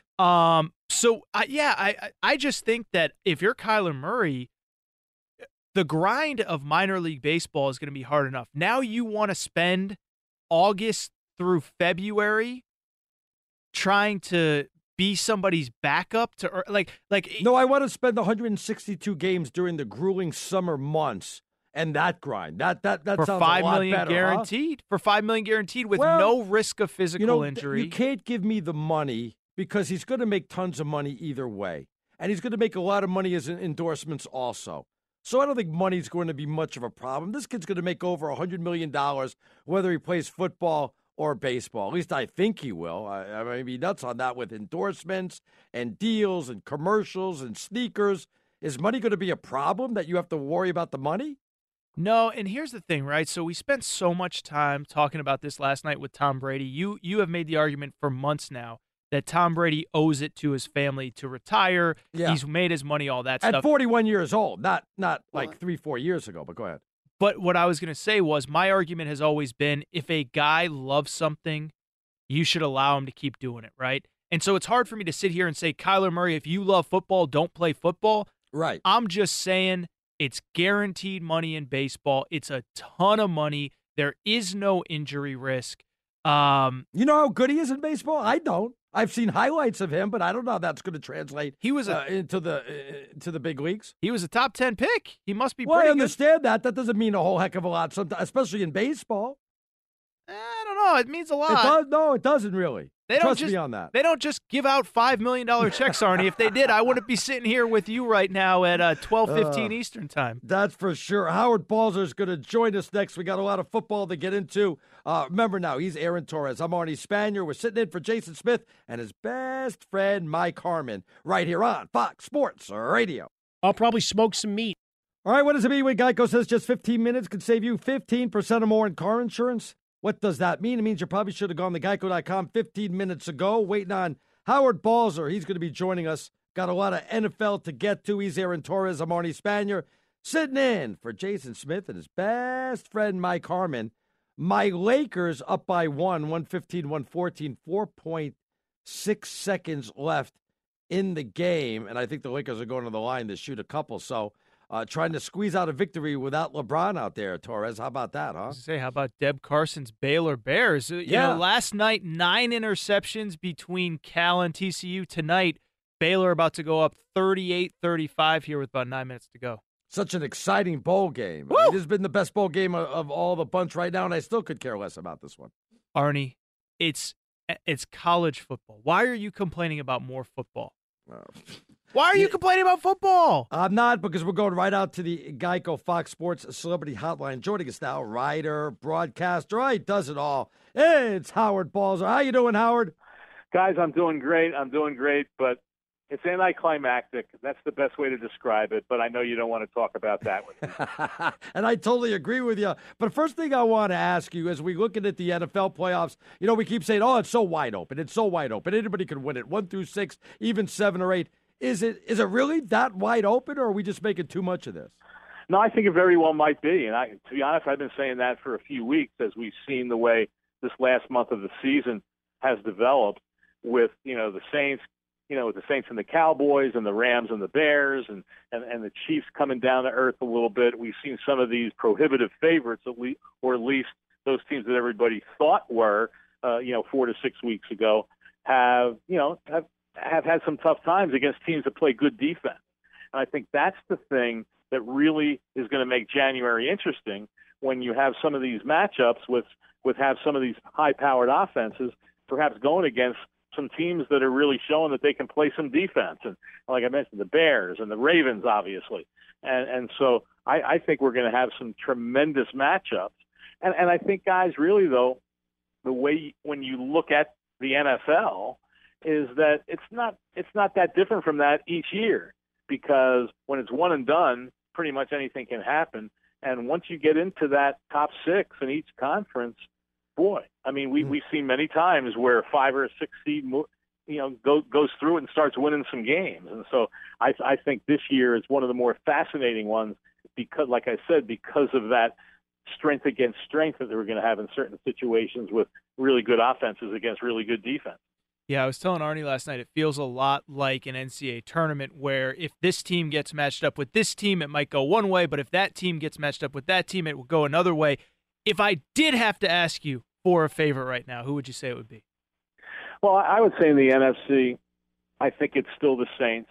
I mean, you're going to have to go through New Orleans and beat that team, and they have pretty good balance between offense and defense. So I would probably say that they're the favorite in the NFC. In the AFC, I'll tell you, I'm not that sure, because with Kansas City has some real issues defensively. And, of course, if they beat Oakland, they'll have the home field, so that's a plus. But we've also seen how the Chiefs are sometimes in the postseason. And how will that team play, even with that great offense, if there's some bad weather games in January? That's the one unknown that you really cannot predict. And so when I look at the rest of the AFC, the team that's intriguing to me is the Ravens because of that defense.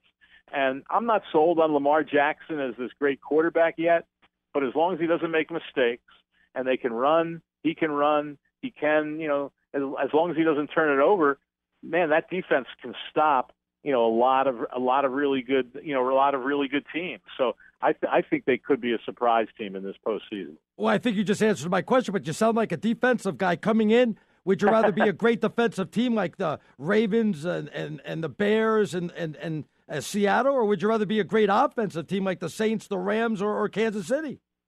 Well, I still rather have the offense, But if you match the offense with the defense, obviously then that's the best thing. But we've also seen how really excellent defenses can slow down those offenses. And so once you then get into those close games, anything can happen. And I think, that's a big factor in it all. And so, and then again, home field obviously can be a part of it, but I think that I'm not saying that defense necessarily wins championships, because you still better be able to score points.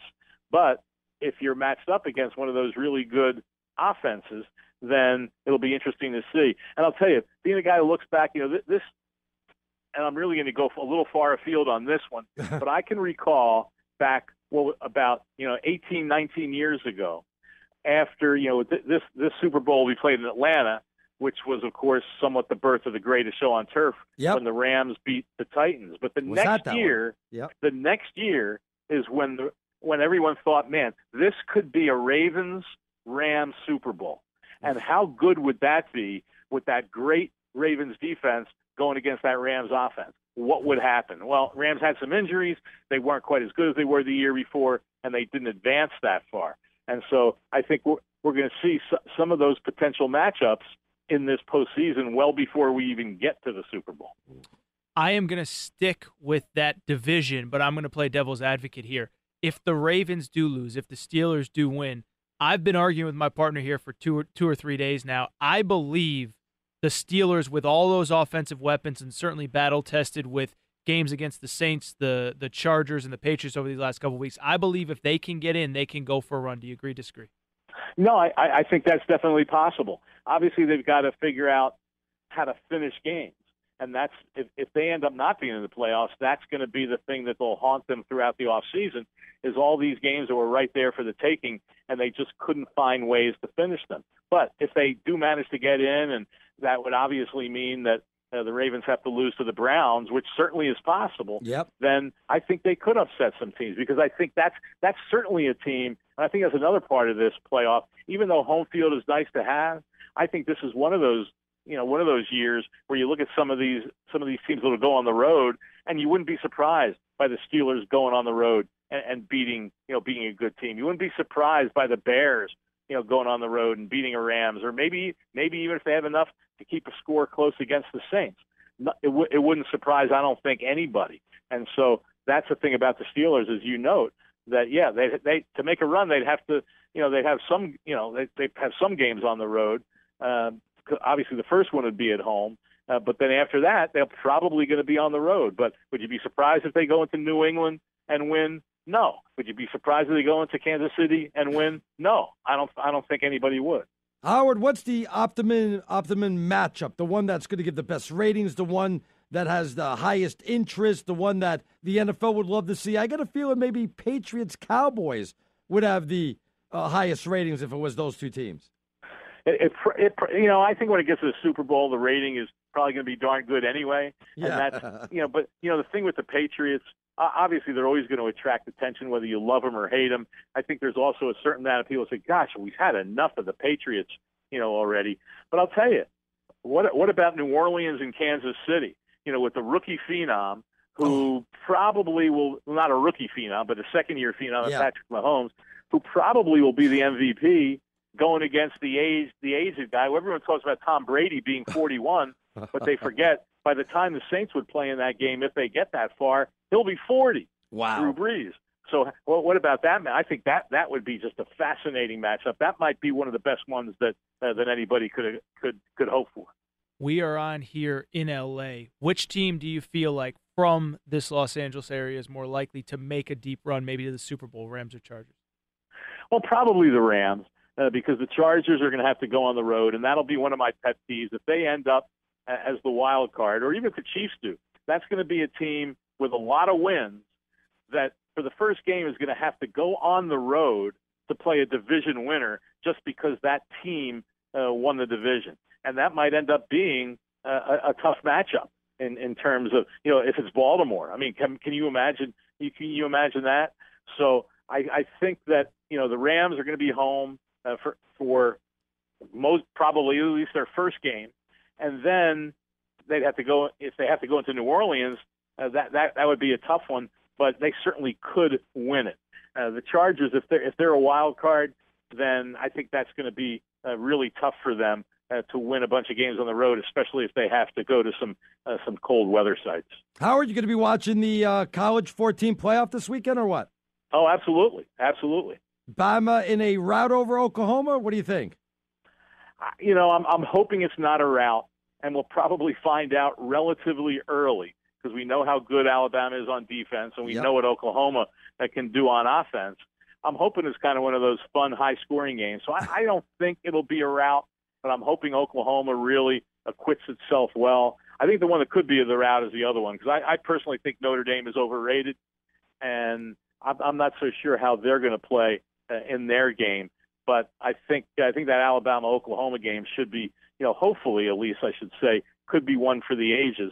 And, we'll see. But Oklahoma's going to give up points. We know that. And we know that Alabama's capable of scoring them too. So that should be hopefully that'll be a real entertaining game. Really quick, what do you make of the growing Kyler Murray Heisman buzz? Yeah. I just don't see it. So small. Obviously, it'd be splitting time with baseball. What are your sources telling you? Well, yeah, I think the size is a question, and so in terms of where he would be drafted, and that you can never predict, certainly, because all it takes is one team to upset the apple cart, and to really make that decision to go to football over baseball, you probably need to be that first round pick and relatively high to make the money more worth it, because if you end up going second or third round, you got a good contract, but it's not a great one. And then you got to wait 3 or 4 years before you really hit it big. Of course, in baseball, you usually have to wait longer for it. So I know he's probably going to be tempted a little bit. And the problem is, unless he just says, I want to play football, then I don't know if any team's really going to take a big shot on him in the draft in the hope that would change his mind. So that'll be a real interesting one to follow in these next few months. Writer, broadcaster, checks out the NFL, Howard Balzer. Howard, you're the best. Always appreciate it, my friend. Have a great weekend. We'll speak to you later on. You too, guys, and always a pleasure. And Happy New Year to you all and everybody out there. You too. Howard Balzer. Happy New Year to you too, my friend. All right, first things first, let's check out what's trending with Deb Carson. Deb, what happened to my Lakers? Well, I got to tell you, I'm the bearer of bad news, brought to you by Bogdan Bogdanovic. Kobe drives to his right. 3 for the win. He's got the bucket. The Kings get the victory as time expires. Pandemonium at Golden Run Center. Oh, look at the sea of arms upraised. Final score, 117-116. Kings beat the Lakers by that score. Wow. Bogdanovic hits that with 0.8 of a second on the clock. And the Lakers go down tonight, Sacramento, with a big win. Knicks lost their 6 in a row as well. Bucks beat New York 112-96. Rockets got 45 from James Harden to beat the Celtics 127-113. Still underway, the Trailblazers lead the Warriors 86-80. 5 to go fourth quarter in Northern California. Sixers ripping the Jazz right now 100-79. 9 to go fourth quarter in Salt Lake City. Online car shopping can be confusing. Not anymore with True Price from True Car. Now you can know the exact price you'll pay for your next car. Visit True Car to enjoy a more confident car buying experience. Taking a look at the Texas Bowl in Houston, Vandy just kicked a field goal to tie it. It's Vanderbilt 38, Baylor 38. Hey guys, if you haven't had a chance to watch this kid, Vanderbilt junior running back Keyshawn Vaughn, 13 carries, 243 yards, 2 touchdowns, a 68-yarder and a 69-yarder. This kid's phenomenal. See, Arnie hates it. He is not enjoying this game at all, Deb. And you know what? He's just a grumpy old man in his cold cabin in Vermont. I'm enjoying this game. No Radio for Old Men. Isn't that a movie or something? Go out in the sunshine, Arnie. Breathe a little bit. Enjoy. Breathe that fresh Vermont air. That's right. There you go. Thank you, Deb. You bet. Coming to you live from the Geico Fox Sports Radio Studios.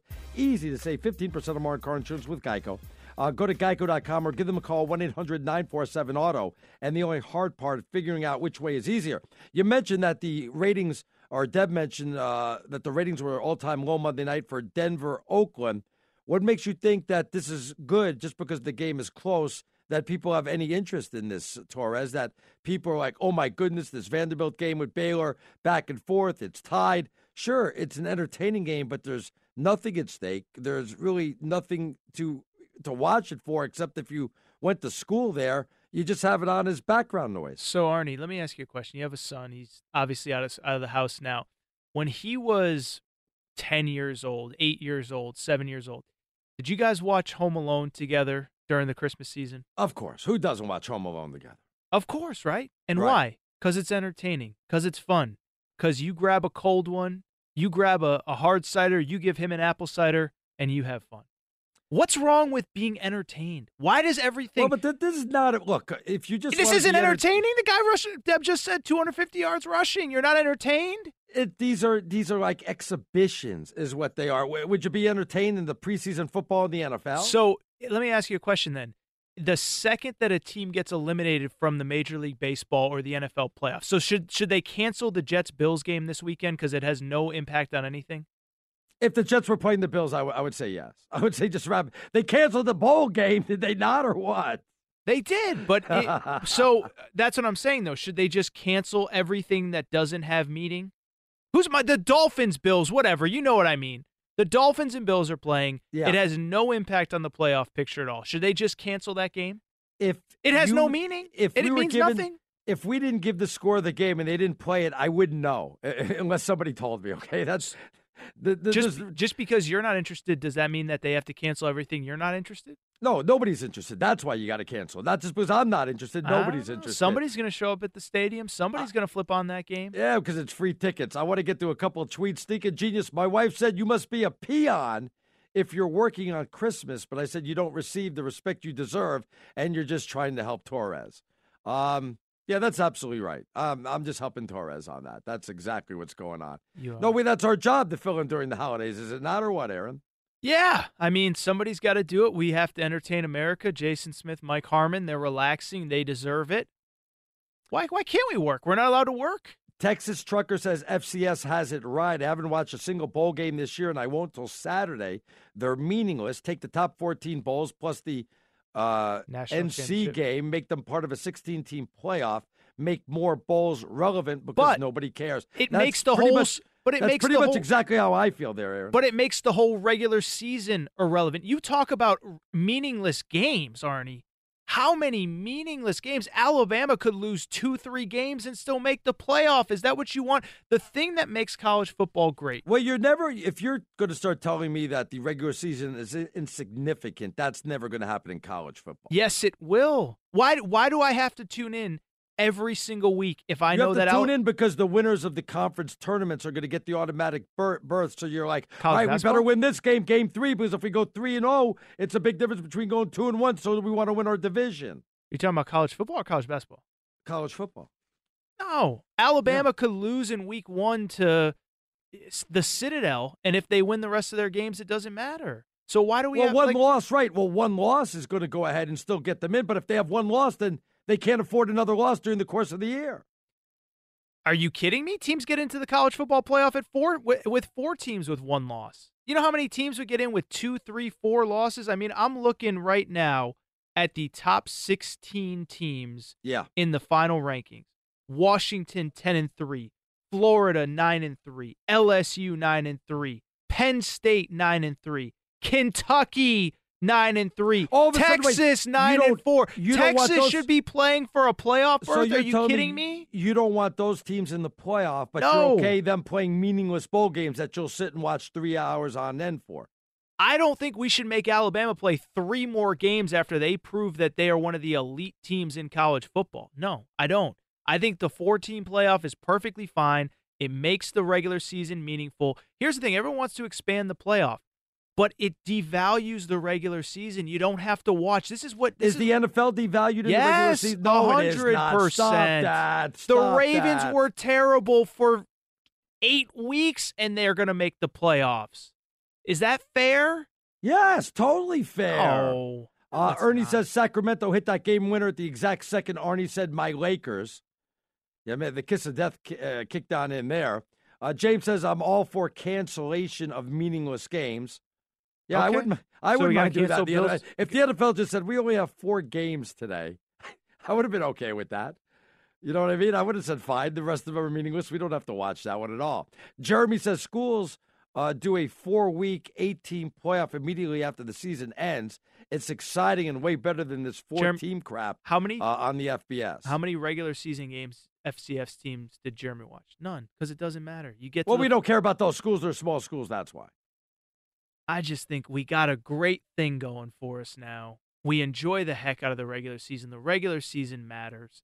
I keep going back to this, Arnie. Even if you just go to 8, that SEC championship game that we went crazy over, Georgia, Alabama, down to the wire, the last second, Tua gets hurt, Jalen Hurts comes in. If there was an 8-team playoff, Alabama probably doesn't even play Tua because they got to rest him for the playoff. Is that what we want? Do we want to make the SEC championship game the best game of the season totally meaningless? No, but it wouldn't be the best game. That's what I'm saying. It wouldn't be the best game. James says Alabama's the only team that could lose 3 games and still get in despite a weak schedule. No. If there's 4 teams, I don't even think they'll get it with 3 losses. They'd have only 2 losses and they can get it. If there was a 16-team playoff, as all of you guys want, I'm looking at it right now.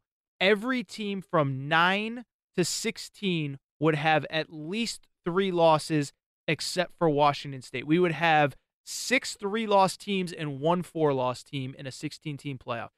What's even the point of playing the season? You're losing a third of your games and you're getting a shot at the playoffs. It makes no sense. Brian Colangelo, burner account, too much sponsorship money invested in the bowl games. Translation, bingo. The Uncle Joe's Chicken Farm Bowl is going nowhere. It's not just that. There's people... The Washington Post did a great article the other day about one of these bowl games. The guy who runs the bowl game makes $1 million a year. I saw that article, yeah. Yeah, that guy ain't giving it up. And I would add this too, Arnie. Our employer, Fox, ESPN, they pay a lot of money for these regular season games. Yes. I don't think that they're in a rush to expand the playoff because the SEC or the Big Ten's not saying, you know what?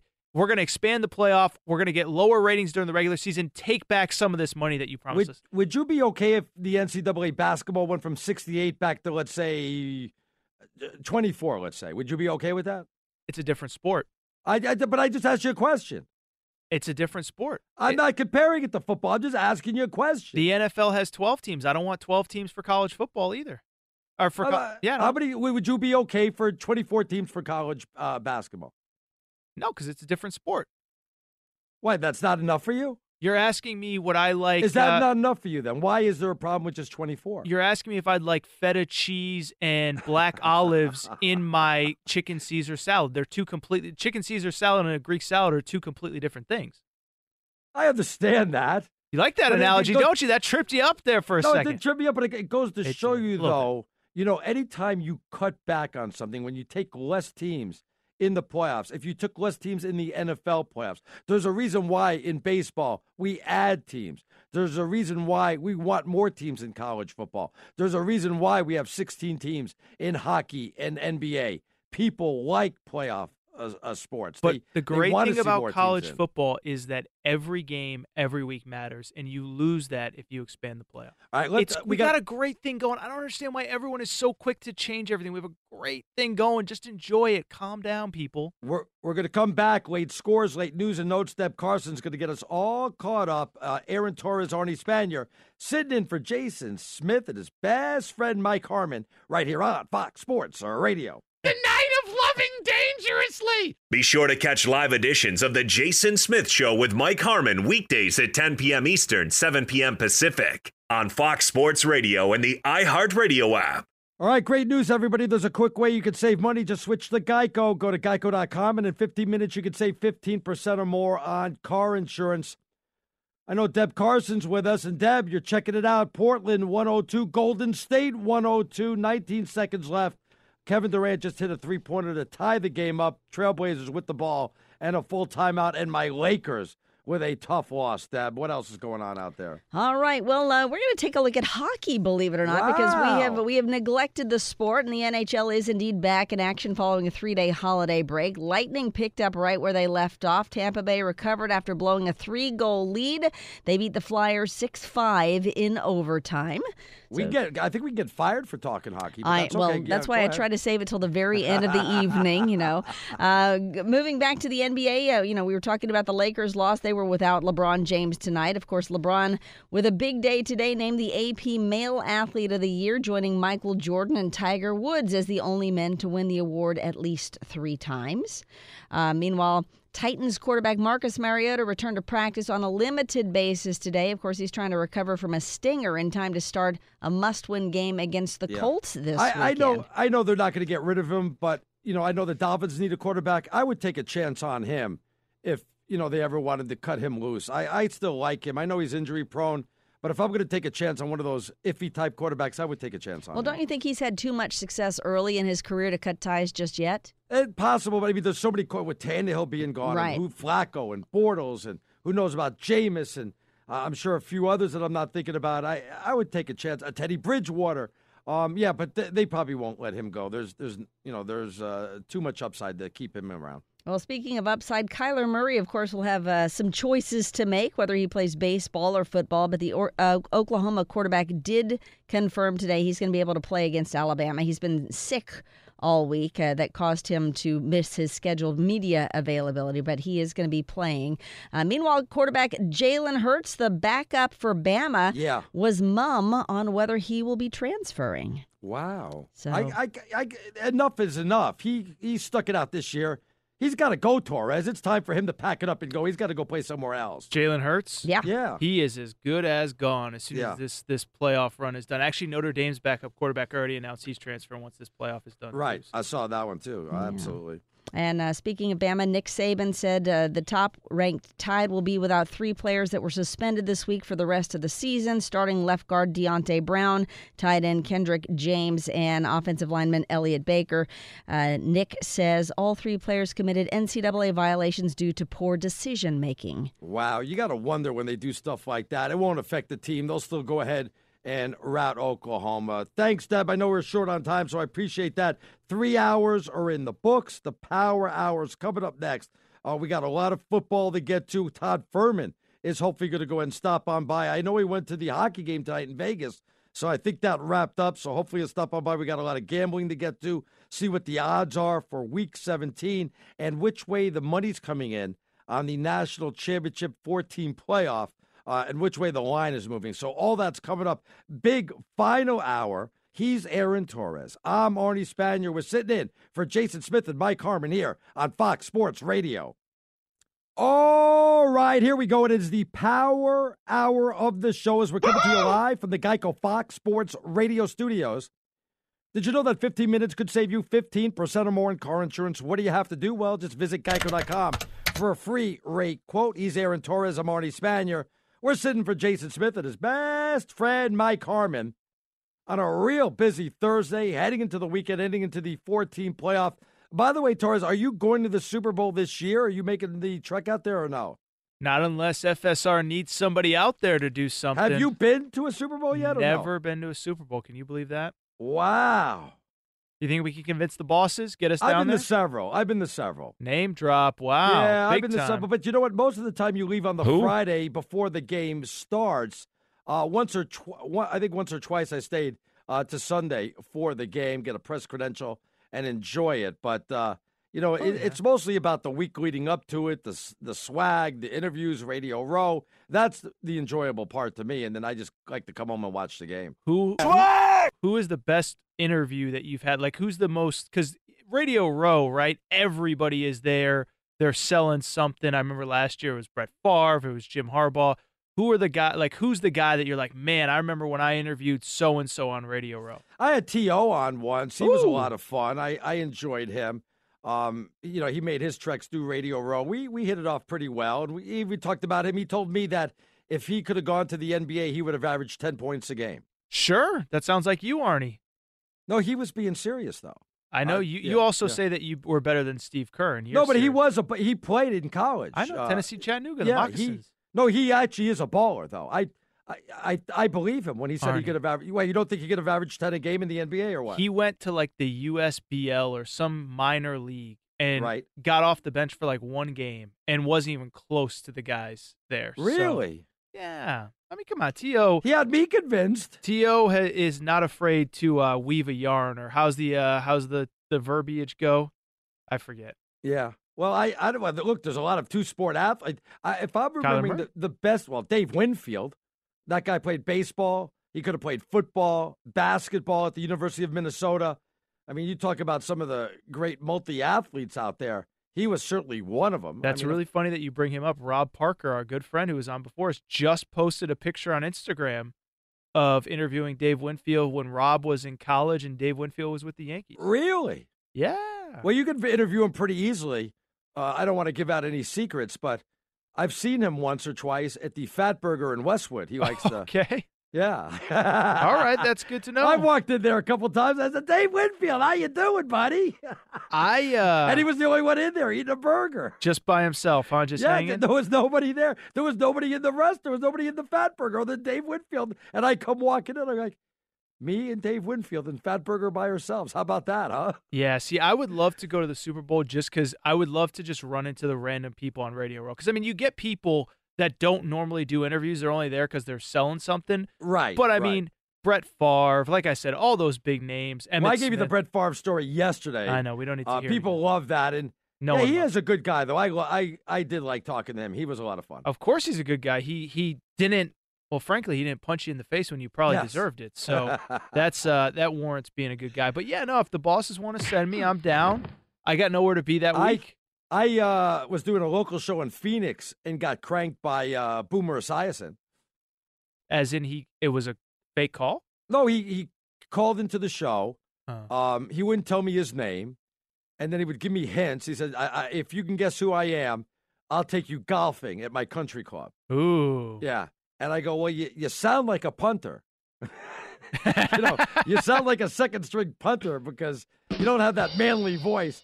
And he goes, yeah, you're pretty close. You're pretty close. You are such He was a just jerk. leading me on, just making me crazy. I couldn't guess who it was at the time, so finally gave it and told us. But he's a lot of fun also. I enjoyed talking to him. You are such a jerk. But, no, so I've never been to a Super Bowl. Would love to go. I just really want to go for the parties. I really do. That's what it's all about. Like the Maxim party during the week and the Playboy parties and all that good stuff. The one thing I will say, and a lot of the Final Four cities overlap with the Super Bowl cities. So much of what makes a great Final Four, and I'm sure it's the same for the Super Bowl, is what city it's in.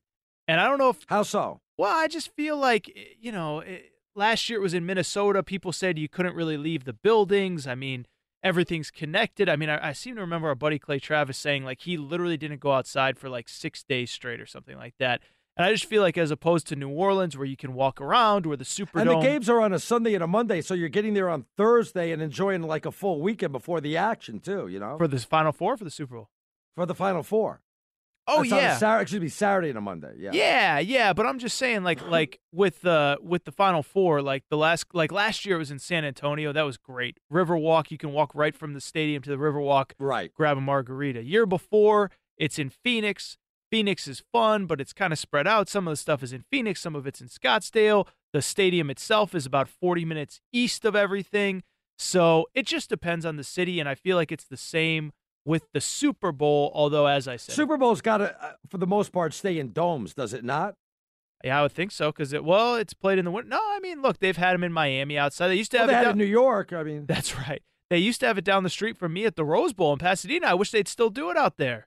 Oh, that would be crazy. Pandemonium trying to get in and out of that place. Yeah, they're going to have it at the new L.A.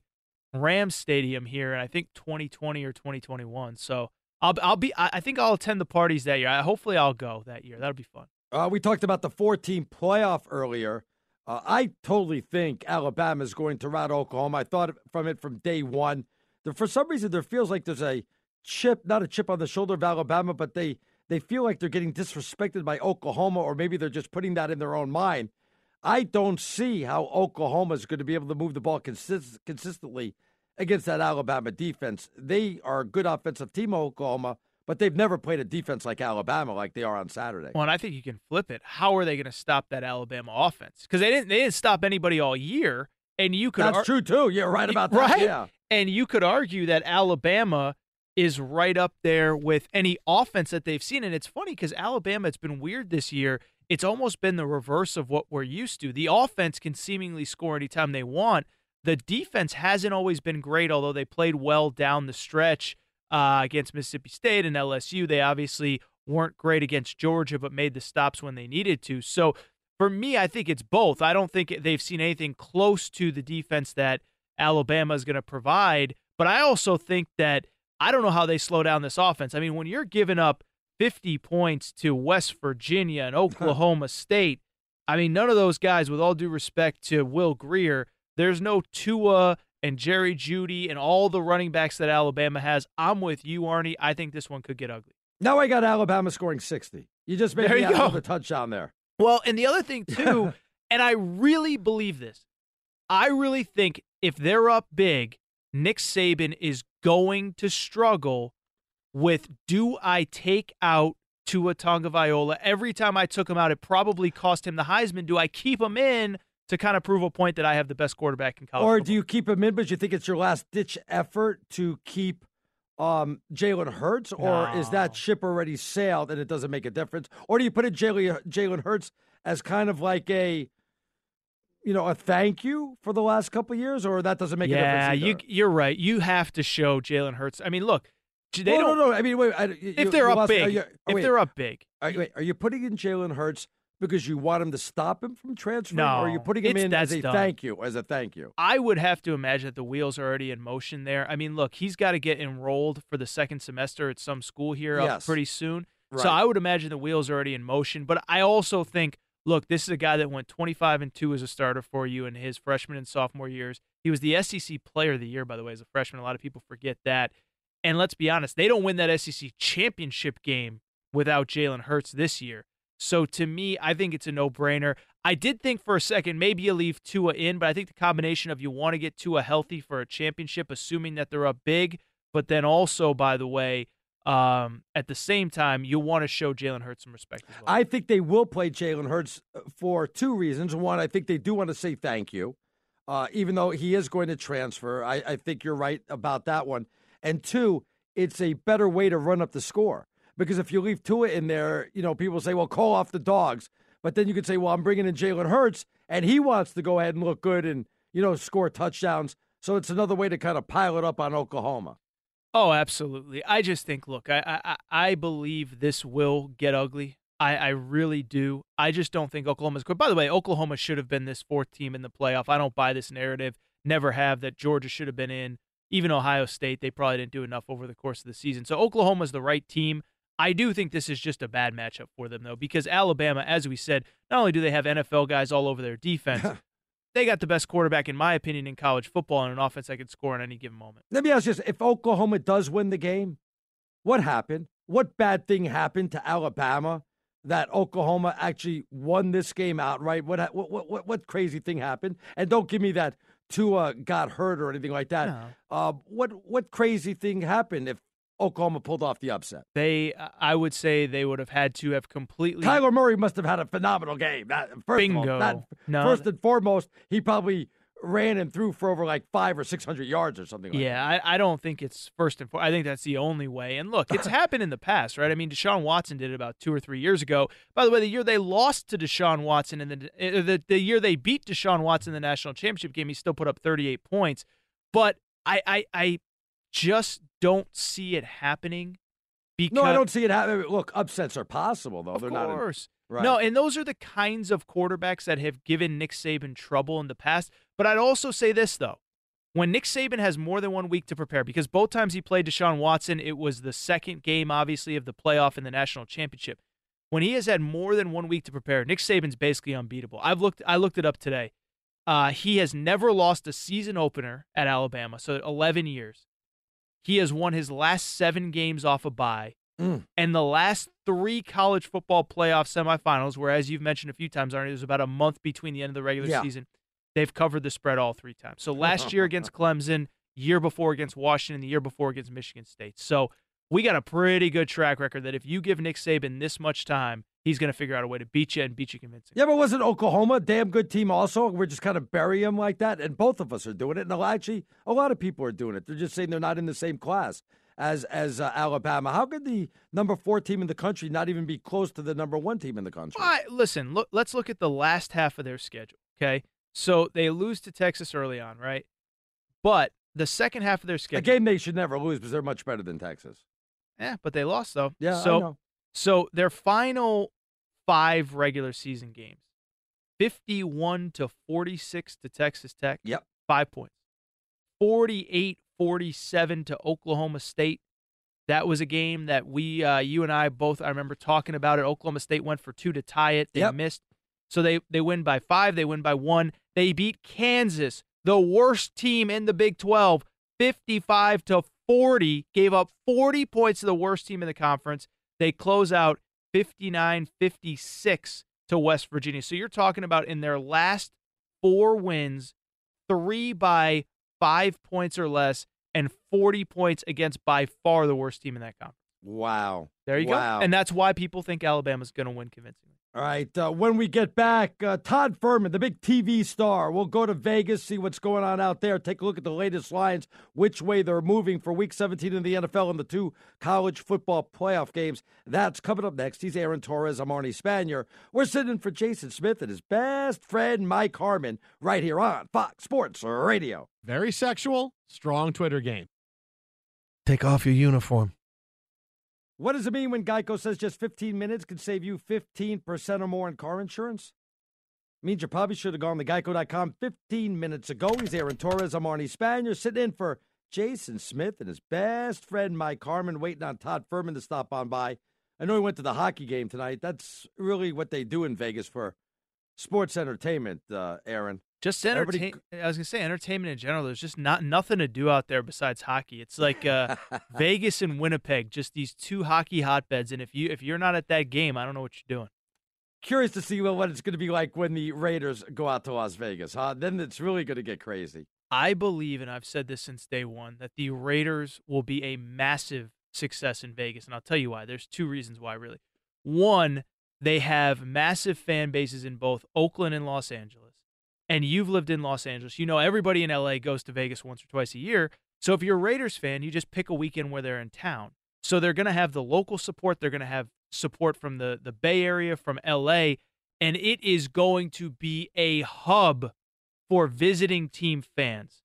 I think the tickets are going to be through the roof. I think every weekend it's going to be a tough ticket because you're going to have people coming in from L.A., from Oakland, and then imagine if the Packers or the Vikings or one of these cold weather teams goes to Vegas. You mean to tell me, Arnie, you wouldn't come out here if you were a fan of one of those teams? The only thing that bothers me about going to Vegas is that long taxi line when you're waiting to get out of the airport and go back to the hotel. That could be like a 2-hour line. At least it used to be just pure hell. You know what I mean? That's going to keep you from going if your team. If you're a Packers fan, you know, I used to be able to drive from Los Angeles to Vegas in under 4 hours. You can't do that anymore. Why not? I can. I have. No, it's just too much traffic now going that way, you know? No, it isn't. You just get up early, leave early, whatever. Well, yeah, you got to go at, like at 2 a.m, but you just can't make that drive anymore. It's too congested. Arnie, you're delusional. I do usually leave before 6 a.m., but then you get to Vegas by 9, you go straight to the pool. It's awesome. Is that the topless pool? It could be if you want to. I'll tell you this. I was at Caesars. I've been to Caesars pool probably 100 times. Shout out to Caesars. Right. Not 100, but probably 20 times. We met a group this last time we were there. They say, hey, we got a cabana. Come visit. Come hang with us. We say, okay, cool, no problem. Turn a corner. There was a topless pool there the whole time. I had no idea. What? But you got to pay extra for the topless pool, right? I don't know. We just hung out in the cabana and ate their food and drank their booze. So if that makes me if that makes me wrong, I don't want to be right. I'll tell you that much. I love going to Vegas. Oh. It's been way too long, though. When's the last time you were there? I'm all the way out here. I can't make it out there. We got to do a remote show. When are we going to do our remote in Vegas? NCAA tournament, Pac-12 tournament. We should go out for the Pac-12 tournament. When I get a free week to come on out, because it takes me about a week to fly out there from Vermont. Well, yeah, but come on, man. Just do it. Come on. Come hang. Yeah. You're not going to the Super Bowl. Yeah, it's a blast. We should There's no doubt. If you've never been to Vegas, you've not lived life. I have to say that. You've never been there, then you're missing out on life. All right, Aaron. I was going to say really Torres. quick. Go ahead, Aaron. If I don't get out there every about 4 or 5 months, I start to get an itch. Like I haven't been there since May, and I'm like twitching right now just thinking about it. Do you prefer to fly or drive from Los Angeles? It just depends what my schedule is. I really have no preference. If I don't have to be up or like if I had to be back, say, Saturday to do this show and I had to make sure that I had to be up early and all that stuff, I would probably just fly. Because the problem is, it's like you said, you can't, if you're going to leave on a Sunday, you got to leave super early. If you can leave on a Saturday, like last year I went out for the Pac-12 tournament. I was out there for a work situation, and I had to come back here to host this radio show with you. Saturday, it's easy to get out. I left at 10 a.m. I was back by 2, ready to do our show. But if that was a Sunday, there was no way I could have pulled that off. So it just depends on the circumstance. Let's go to the Geico Fox Sports Celebrity Hotline. Joining us now, big TV star. Talk about celebrity. It is Todd Fuhrman. How you doing, Todd? I'm doing well, guys. I'm not quite sure it's celebrity status. The paycheck would suggest something very different than the way you guys build me up. How's the TV show going? Tell us right off the bat, how's it going? You know, things are good. Started to right the ship a little bit. I wanted to give Clay Travis and Cousin Sal the opportunity to feel what it was like to beat me during our weekly contest, but we've since started to get things rolling.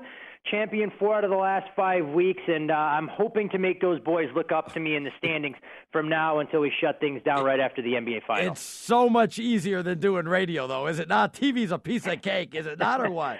Well, it all depends, Arnie. I mean, I have to ask for Aaron's perspective because it's a lot different when he has to babysit you on a nightly basis, filling in for Harmon, Jason Smith. But in regards to everything else, there's no doubt about it. TV takes care of itself. We're surrounded by ultra-talented producers. Not quite, though, like the old-school Fox Sports Live day where I just showed up, Aaron told me what I had to say, and we hit the ground running. Yeah, talk about ultra-talented. I wouldn't know anything about that working on this show. Great producers. The talent on this show is forgettable. All right, so Todd, I'm going to actually ask an actual gambling question. I just saw KD miss a wide-open game winner. Where's he playing ball next year, and can I bet on it in Vegas right now? You know what? You can't bet on any of those markets, unfortunately, in Las Vegas because it's one of those things, Aaron, where somebody probably has inside information and could take full advantage of it. But when you look to the offshores, the books have been pretty reluctant to hang some of the free agency odds on the NBA players as it stands right now.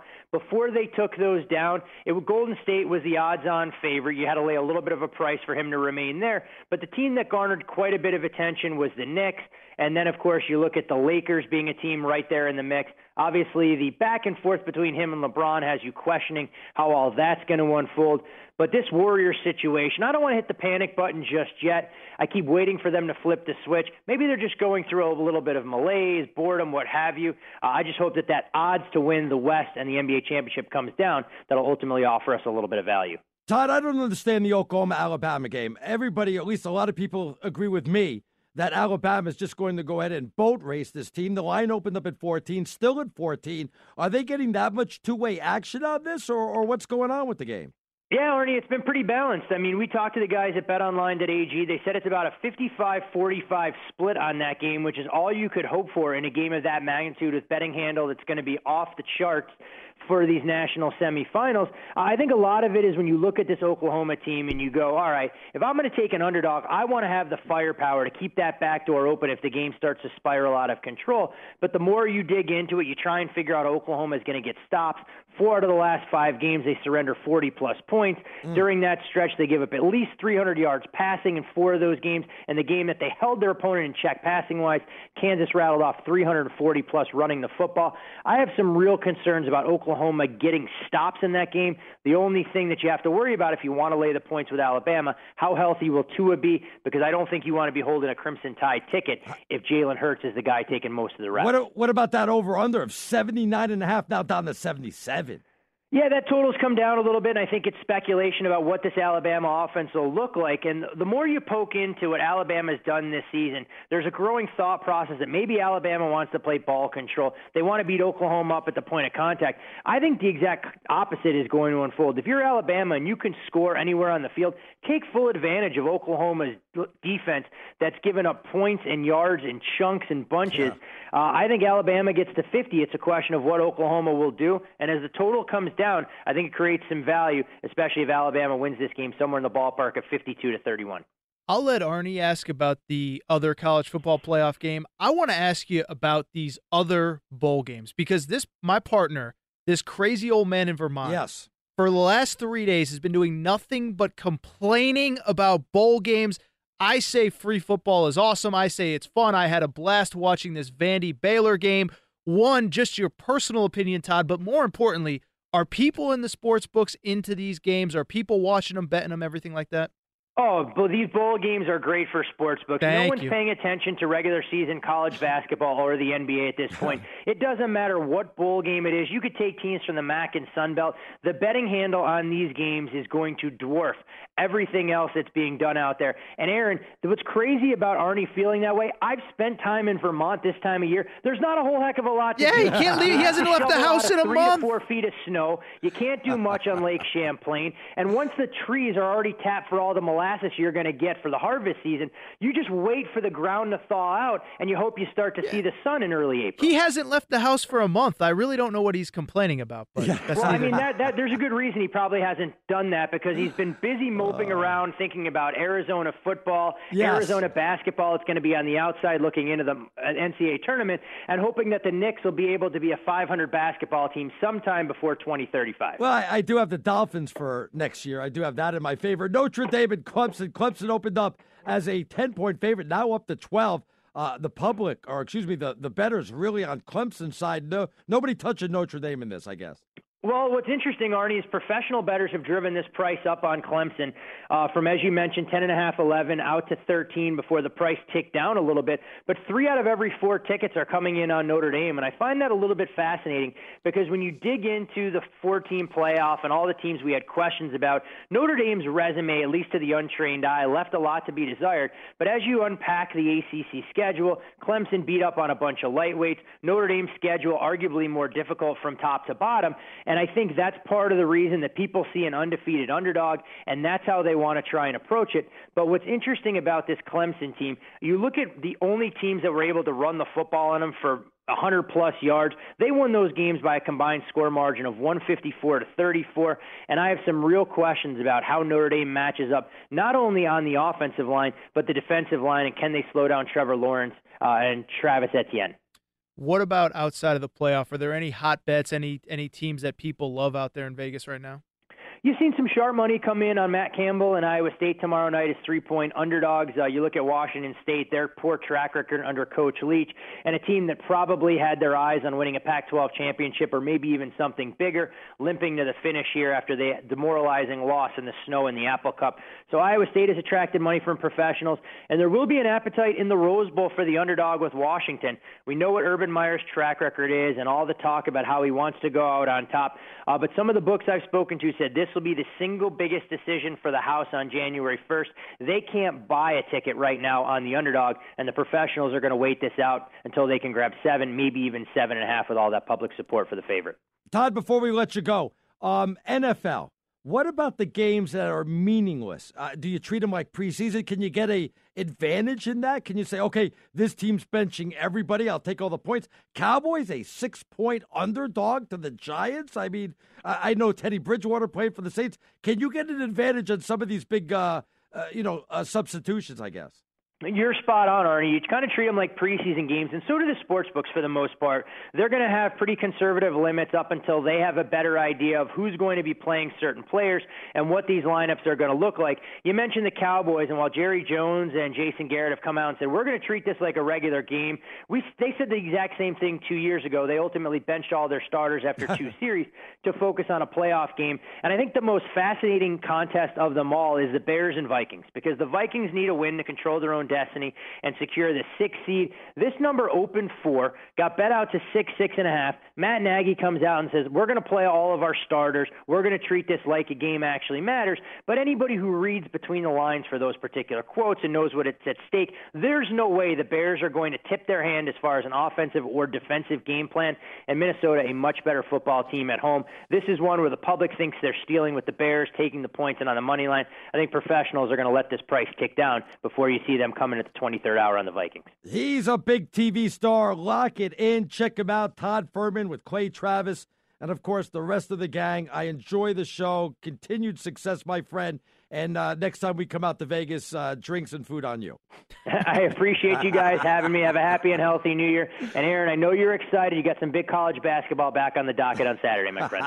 Oh, I'm fired up. Arnie's miserable about everything, but Yes. but I actually still enjoy this job. Arnie's just yelling at clouds out there in Vermont. Thanks, Todd. We'll speak to you later. Thanks, buddy. guys. Take care. Todd Furman, everybody. Always love talking with Todd. He's a great guy. All right, let's check in with Deb Carson, see what's trending out there. What's going on, Deb? Holy cow, another crazy finish in the NBA. Warriors and Trailblazers at Golden State. And he bounces it underneath to Aminu, who nearly loses it. Back to Lillard, launches a three on the way, and it's it! Damian gives the Blazers the lead, 110-109, with 5.1 seconds left. Oh, my goodness. That was the Trailblazers radio network with the call, but with less than a second on the clock, Kevin Durant puts up a shot that would have been the winner, but he misses it. So Portland beats the Warriors 110-109 in overtime. Sixers beat the Jazz 114-97. Kings give a dagger to the Lakers 117-116. Bogdan Bogdanovic hitting a three with 0.8 of a second left on the clock. And the Bucks beat the Knicks 112-96. 6 straight losses there for New York. And despite a bruised calf, James Harden with 45 points for the Rockets. They beat the Celtics 127-113. Great news. There's a quick way you can save money. Switch to Geico. Go to geico.com, and in 15 minutes, you can save 15% or more on your car insurance. All 3 of the bowl games now in the books. Baylor wins the shootout with Vanderbilt in the Texas Bowl, 45-38 Bears. Wisconsin wins its 5th straight bowl game. They defeat Miami 35-3 in the Pinstripe Bowl. And Duke ripped Temple 56-27 in the Independence Bowl, guys. All right, thanks a lot, Deb. You bet. And, okay, remember now, there's a 30-second commercial. I'm going to throw a lot of numbers at you, but please stay with me. In just 15 minutes, you could save 15% or more in car insurance. This company's been offering great rates and great service for over 75 years, and anytime you need help, you can speak to one of their trained specialists 24/7. The company is Geico. Go to geico.com today. Sorry for all the numbers. And in 5, 4, 3, 2, 1, I'm out of time. Check it out. Go to Geico. You want to get a hold of us? Real simple. Aaron_Torres. I'm at Stinking Genius 1. I've got a tweet that's so offensive I can't even read it. It's horrible. Wow. I feel like I think most it's a lie, too. I'm going to read it to you anyway. Okay. David says, Stinking Genius, I've been to Vegas, did not like it. What? That's what I said. I can't believe that. Can we report him for spam? Blocked and reported for spam. I can't believe that. I think that's a lie. I think that's got to be this has got to be somebody trolling me. Who writes something so horrible like that, Torres? I have no idea. Does this That's guy... like saying you've been to the ice cream shop, you don't like ice cream. I was just going to say, does David hate apple pie? Yeah. Does he You hate pizza? puppies? What do you hate summer days? Does he not set off fireworks on 4th of July? Come on, Jeez, David. come Live on. a little bit. Where did you go to Vegas and not like it? Where were you? Come with Arnie and I to the topless pool. We'll have a good time. Yeah, I'm sure my wife would like to hear that. Yeah, how could you go to Vegas and not have a good time? How do you, first of all, forget about not having a good time. How do you say you didn't like it? What's not to like about that? Did you not go to the buffets? Did you not go to the sports book? You must not gamble if you don't like Vegas. That's got to be it, right? The funny thing is, I'm not even a huge gambler either. That's why I like to go in the spring, in the summer, hang out by the pool, grab a couple cold beverages. I told you I'm a professional blackjack player, right? You did. What's your system again? My system in blackjack is I don't bust. That's what I've heard. Yeah, that's what you told me. Yeah. That means I'll hit on 12, but I won't hit on 13. Do you have success doing that? I haven't played in a long time, but pretty much, yeah. Yeah, I haven't played in a long time. I lost all my money, but other than that, it was good. Other than that, I had a good run. I used to live in Vegas when I was young and single and just got in the radio. Oh, if that happened to me, Arnie, oh man, that'd be tough. Oh, it was a lot of fun though. Did you? Meet a bunch of other guys from the radio station. We had a blast, you know. See, the great thing about Vegas is, and if I live there, there's always tourists in town. You know, I'll say this for Vegas, and I've said this before. I feel like, and this is going to sound so crazy, but if you live there, you meet so many interesting people, and not just like bad. And I did live there, yeah. Yeah, like, and you learn stuff, right? So I'll tell you a true story. I was out there probably about a year ago. Yeah. I have a buddy who works at South Point Casino. He says, come over to South Point Casino. I'll show you around. I said, okay, I've never been, whatever. Go over there. He takes me upstairs, Arnie. First of all, You go to the back of the casino. They have a horse stable because they have whatever. When the rodeo comes to town, that's where they store the horses. The rodeo's big there. But then he takes me upstairs. They have a bowling alley that's like the size of a warehouse. Oh. And the guy says, oh, yeah, this is the biggest bowling tournament in the world. It goes on for 24 hours a day for like 2 straight weeks. Wow. And I was like, what? And he said, yeah, and he's showing me around. And like everything about, that's my favorite thing about Vegas. You go there and they have the world's biggest this convention, that expo, and you meet so many interesting people from all over the world, interesting jobs, interesting careers, and not just those kinds of careers. I just love it. I always find myself meeting interesting and cool people when I'm there. I met some interesting people that gave us a heads up on how to gamble. That I do like, yeah. One of my buddies was the eye in the sky. Oh, okay. What did he say? Yeah, so you learned a lot of tricks by, figuring out what was going on in Vegas, huh? You know what I mean? What did the eye in the sky tell you that you can share with us? Anything? Yeah, we went to a casino once to play blackjack because the dealer was tipping her hand. Okay. Yeah. And did you so just crush we knew it? the bottom card in a lot of the situations. Really? Yeah. And you're still working radio with me? You didn't clean out the house? That was a lot of fun. That was a lot. I mean, look, even if you know what the bottom card is, I guess you know when to hit. And, we're hitting on like 19 because she's got 20. I was going to say, I bet you had a lot of steak dinners over a couple weeks there. Oh, but there's nothing like Vegas, that's for sure. By the way, thanks to Todd Furman for stopping on by. He lives in Vegas, obviously. And, I'm still waiting for that, what was it, that law that passed that says now we're going to have full-fledged gambling in just about every state.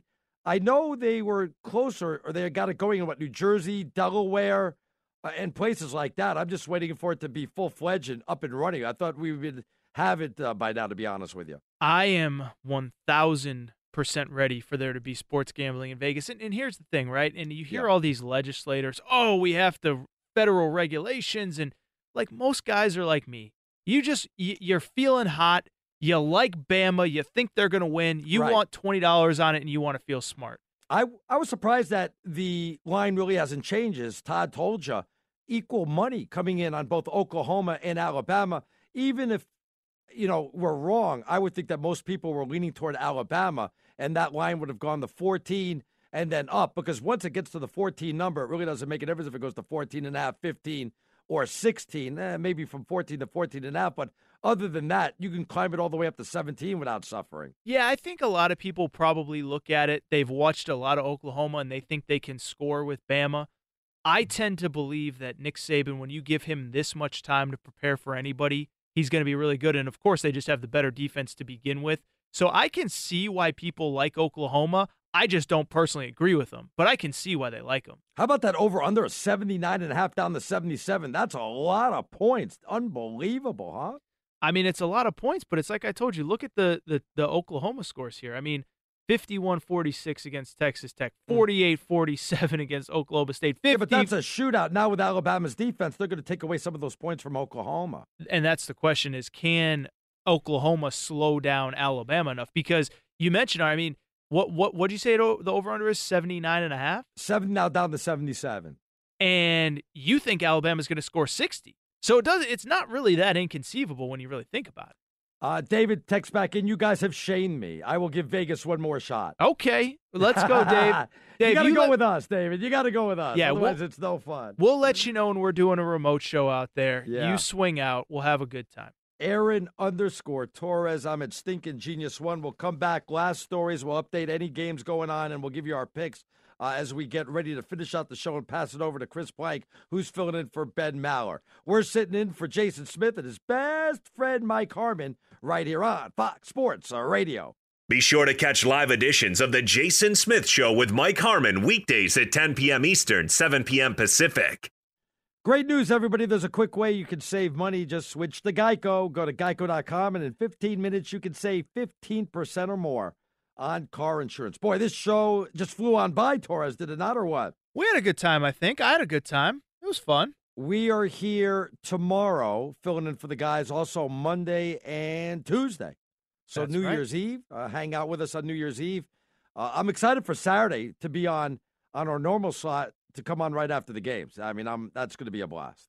I think so, and as I said the other day, for a lot of people, we will be the first voice that they hear in 2019. What a way to start the year for them.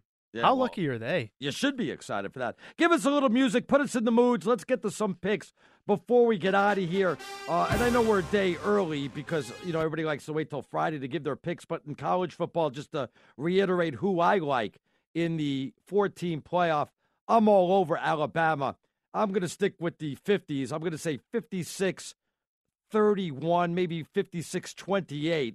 It's going to be like a 25 to 30-point victory over Alabama. I don't think Oklahoma is going to be able to keep up with them. Plus, defensively, they're in big trouble, Oklahoma. Alabama is going to be able to score any time from anywhere on the field. It's going to be ugly. I could see Alabama getting out to a 14-0 lead, and then all of a sudden, Oklahoma never is going to catch up. Give me Alabama minus the points in that one. Because I am such a good person, I'm going to give people a winner for tomorrow. I'm not even waiting till Saturday. Todd Furman mentioned this one, but Iowa State, they're about a 3-point underdog against Washington State tomorrow in the Alamo Bowl. Keep in mind, Iowa State has faced a lot of Mike Leach disciples, same offense, held West Virginia to 14 points, held Texas Tech to one of their lowest point totals of the year. They will not be intimidated by this Wazoo offense. Wazoo mad. They're not in a bigger bowl game. Iowa State outright, but they're +3. They cover easy and win outright. As you heard me say to Todd, Clemson went from 10.5 to a 12.5 point favorite over Notre Dame. And obviously this Clemson team, upper echelon, for some reason, this is more of a gut hunch here. I think Notre Dame is going to be able to keep up with them. I even think they're going to be able to pull off the upset. Notre Dame, a better defensive team than people are giving them credit for. Now, I am worried about them offensively, and that does scare me. But I'm going to go 30-27, the Irish pulling off a victory with a field goal in the last second. I'll give you a great stat, Arnie. Look this up today. Clemson has faced one of the top 40 defenses in college football this year. Of all the teams they've played, only one ranked in the top 40. Texas A&M in week 2 before Trevor Lawrence was even the starter. This is by far the Notre Dame defense, the best defense that they've seen all year. I think Clemson struggles to move the ball. And I'm telling you, Notre Dame has gotten no love all year. Maybe you and I are the only ones doing it. I think Notre Dame wins this game outright as well. NFL, I'm going to go with what Furman had to say. Minnesota opened up as a 7-point favorite. It's down to 4.5. Chicago's going to be in that slot at the number 3 slot, so they have nothing to play for. Vikings playing for their playoff lives. Don't like to lay that many points against Chicago, but if they're just going to, mail it on in, I'll take the Vikings every time and lay 4.5. I will stick with tomorrow. I'm back to tomorrow. How about that Camping World Bowl? Arnie hates small bowl games. You know what? They pay out just the same at the window in Vegas. Yes, they do. West Virginia opened as about a 4-point favorite. Will Grier doesn't play. About an 8-point favorite. Will Grier doesn't play. It's down to 2. Syracuse. Actually, West Virginia opened up as a 7-point favorite. Syracuse now 2.5-point favorite. Okay, there you go. So Syracuse going for their first 10-win season in almost 20 years since 2000. They have so much more to play for than West Virginia. Syracuse wins this game, covers that 2.5 points. Yeah, big turnaround in the point spread there. 7. West Virginia was favored by 7. Now Syracuse 2.5. They're favored by 9.5-point turnaround. There you have our picks. Do them as you please, but remember they're strictly for entertainment purposes only. Quick show today. Remember, we're back tomorrow. Brian Noe is filling in for Ben Mallard. Let me thank Brian Noe never sleeps. Let me thank the crew. Thanks to Alex for helping us out. Deb Carson with the updates. Ryan B., our producer. So stick around for Brian Noe filling in for Big Ben Maller. That's coming up next right here on Fox Sports Radio. At Bet365, we don't do ordinary. We believe that every sport should be epic. Every home run, every hit, every inning, every play. From the moments that are legendary to the ones that fly under the radar. See for yourself when you sign up today and get $150 in bonus bets when you bet just $5. Whatever the sport, whatever the moment, it's never ordinary at Bet365. 21 plus only. Must be present in Ohio. If you or someone you know has a gambling problem and wants help, call 1-800-GAMBLER. Terms and conditions apply. From BBC Radio 4, Britain's biggest paranormal podcast is going on a road trip. I thought in that moment, oh my God, we've summoned something from this board. This is Uncanny USA. He says, somebody's in the house, and I screamed. Listen to Uncanny USA wherever you get your BBC podcasts, if you dare.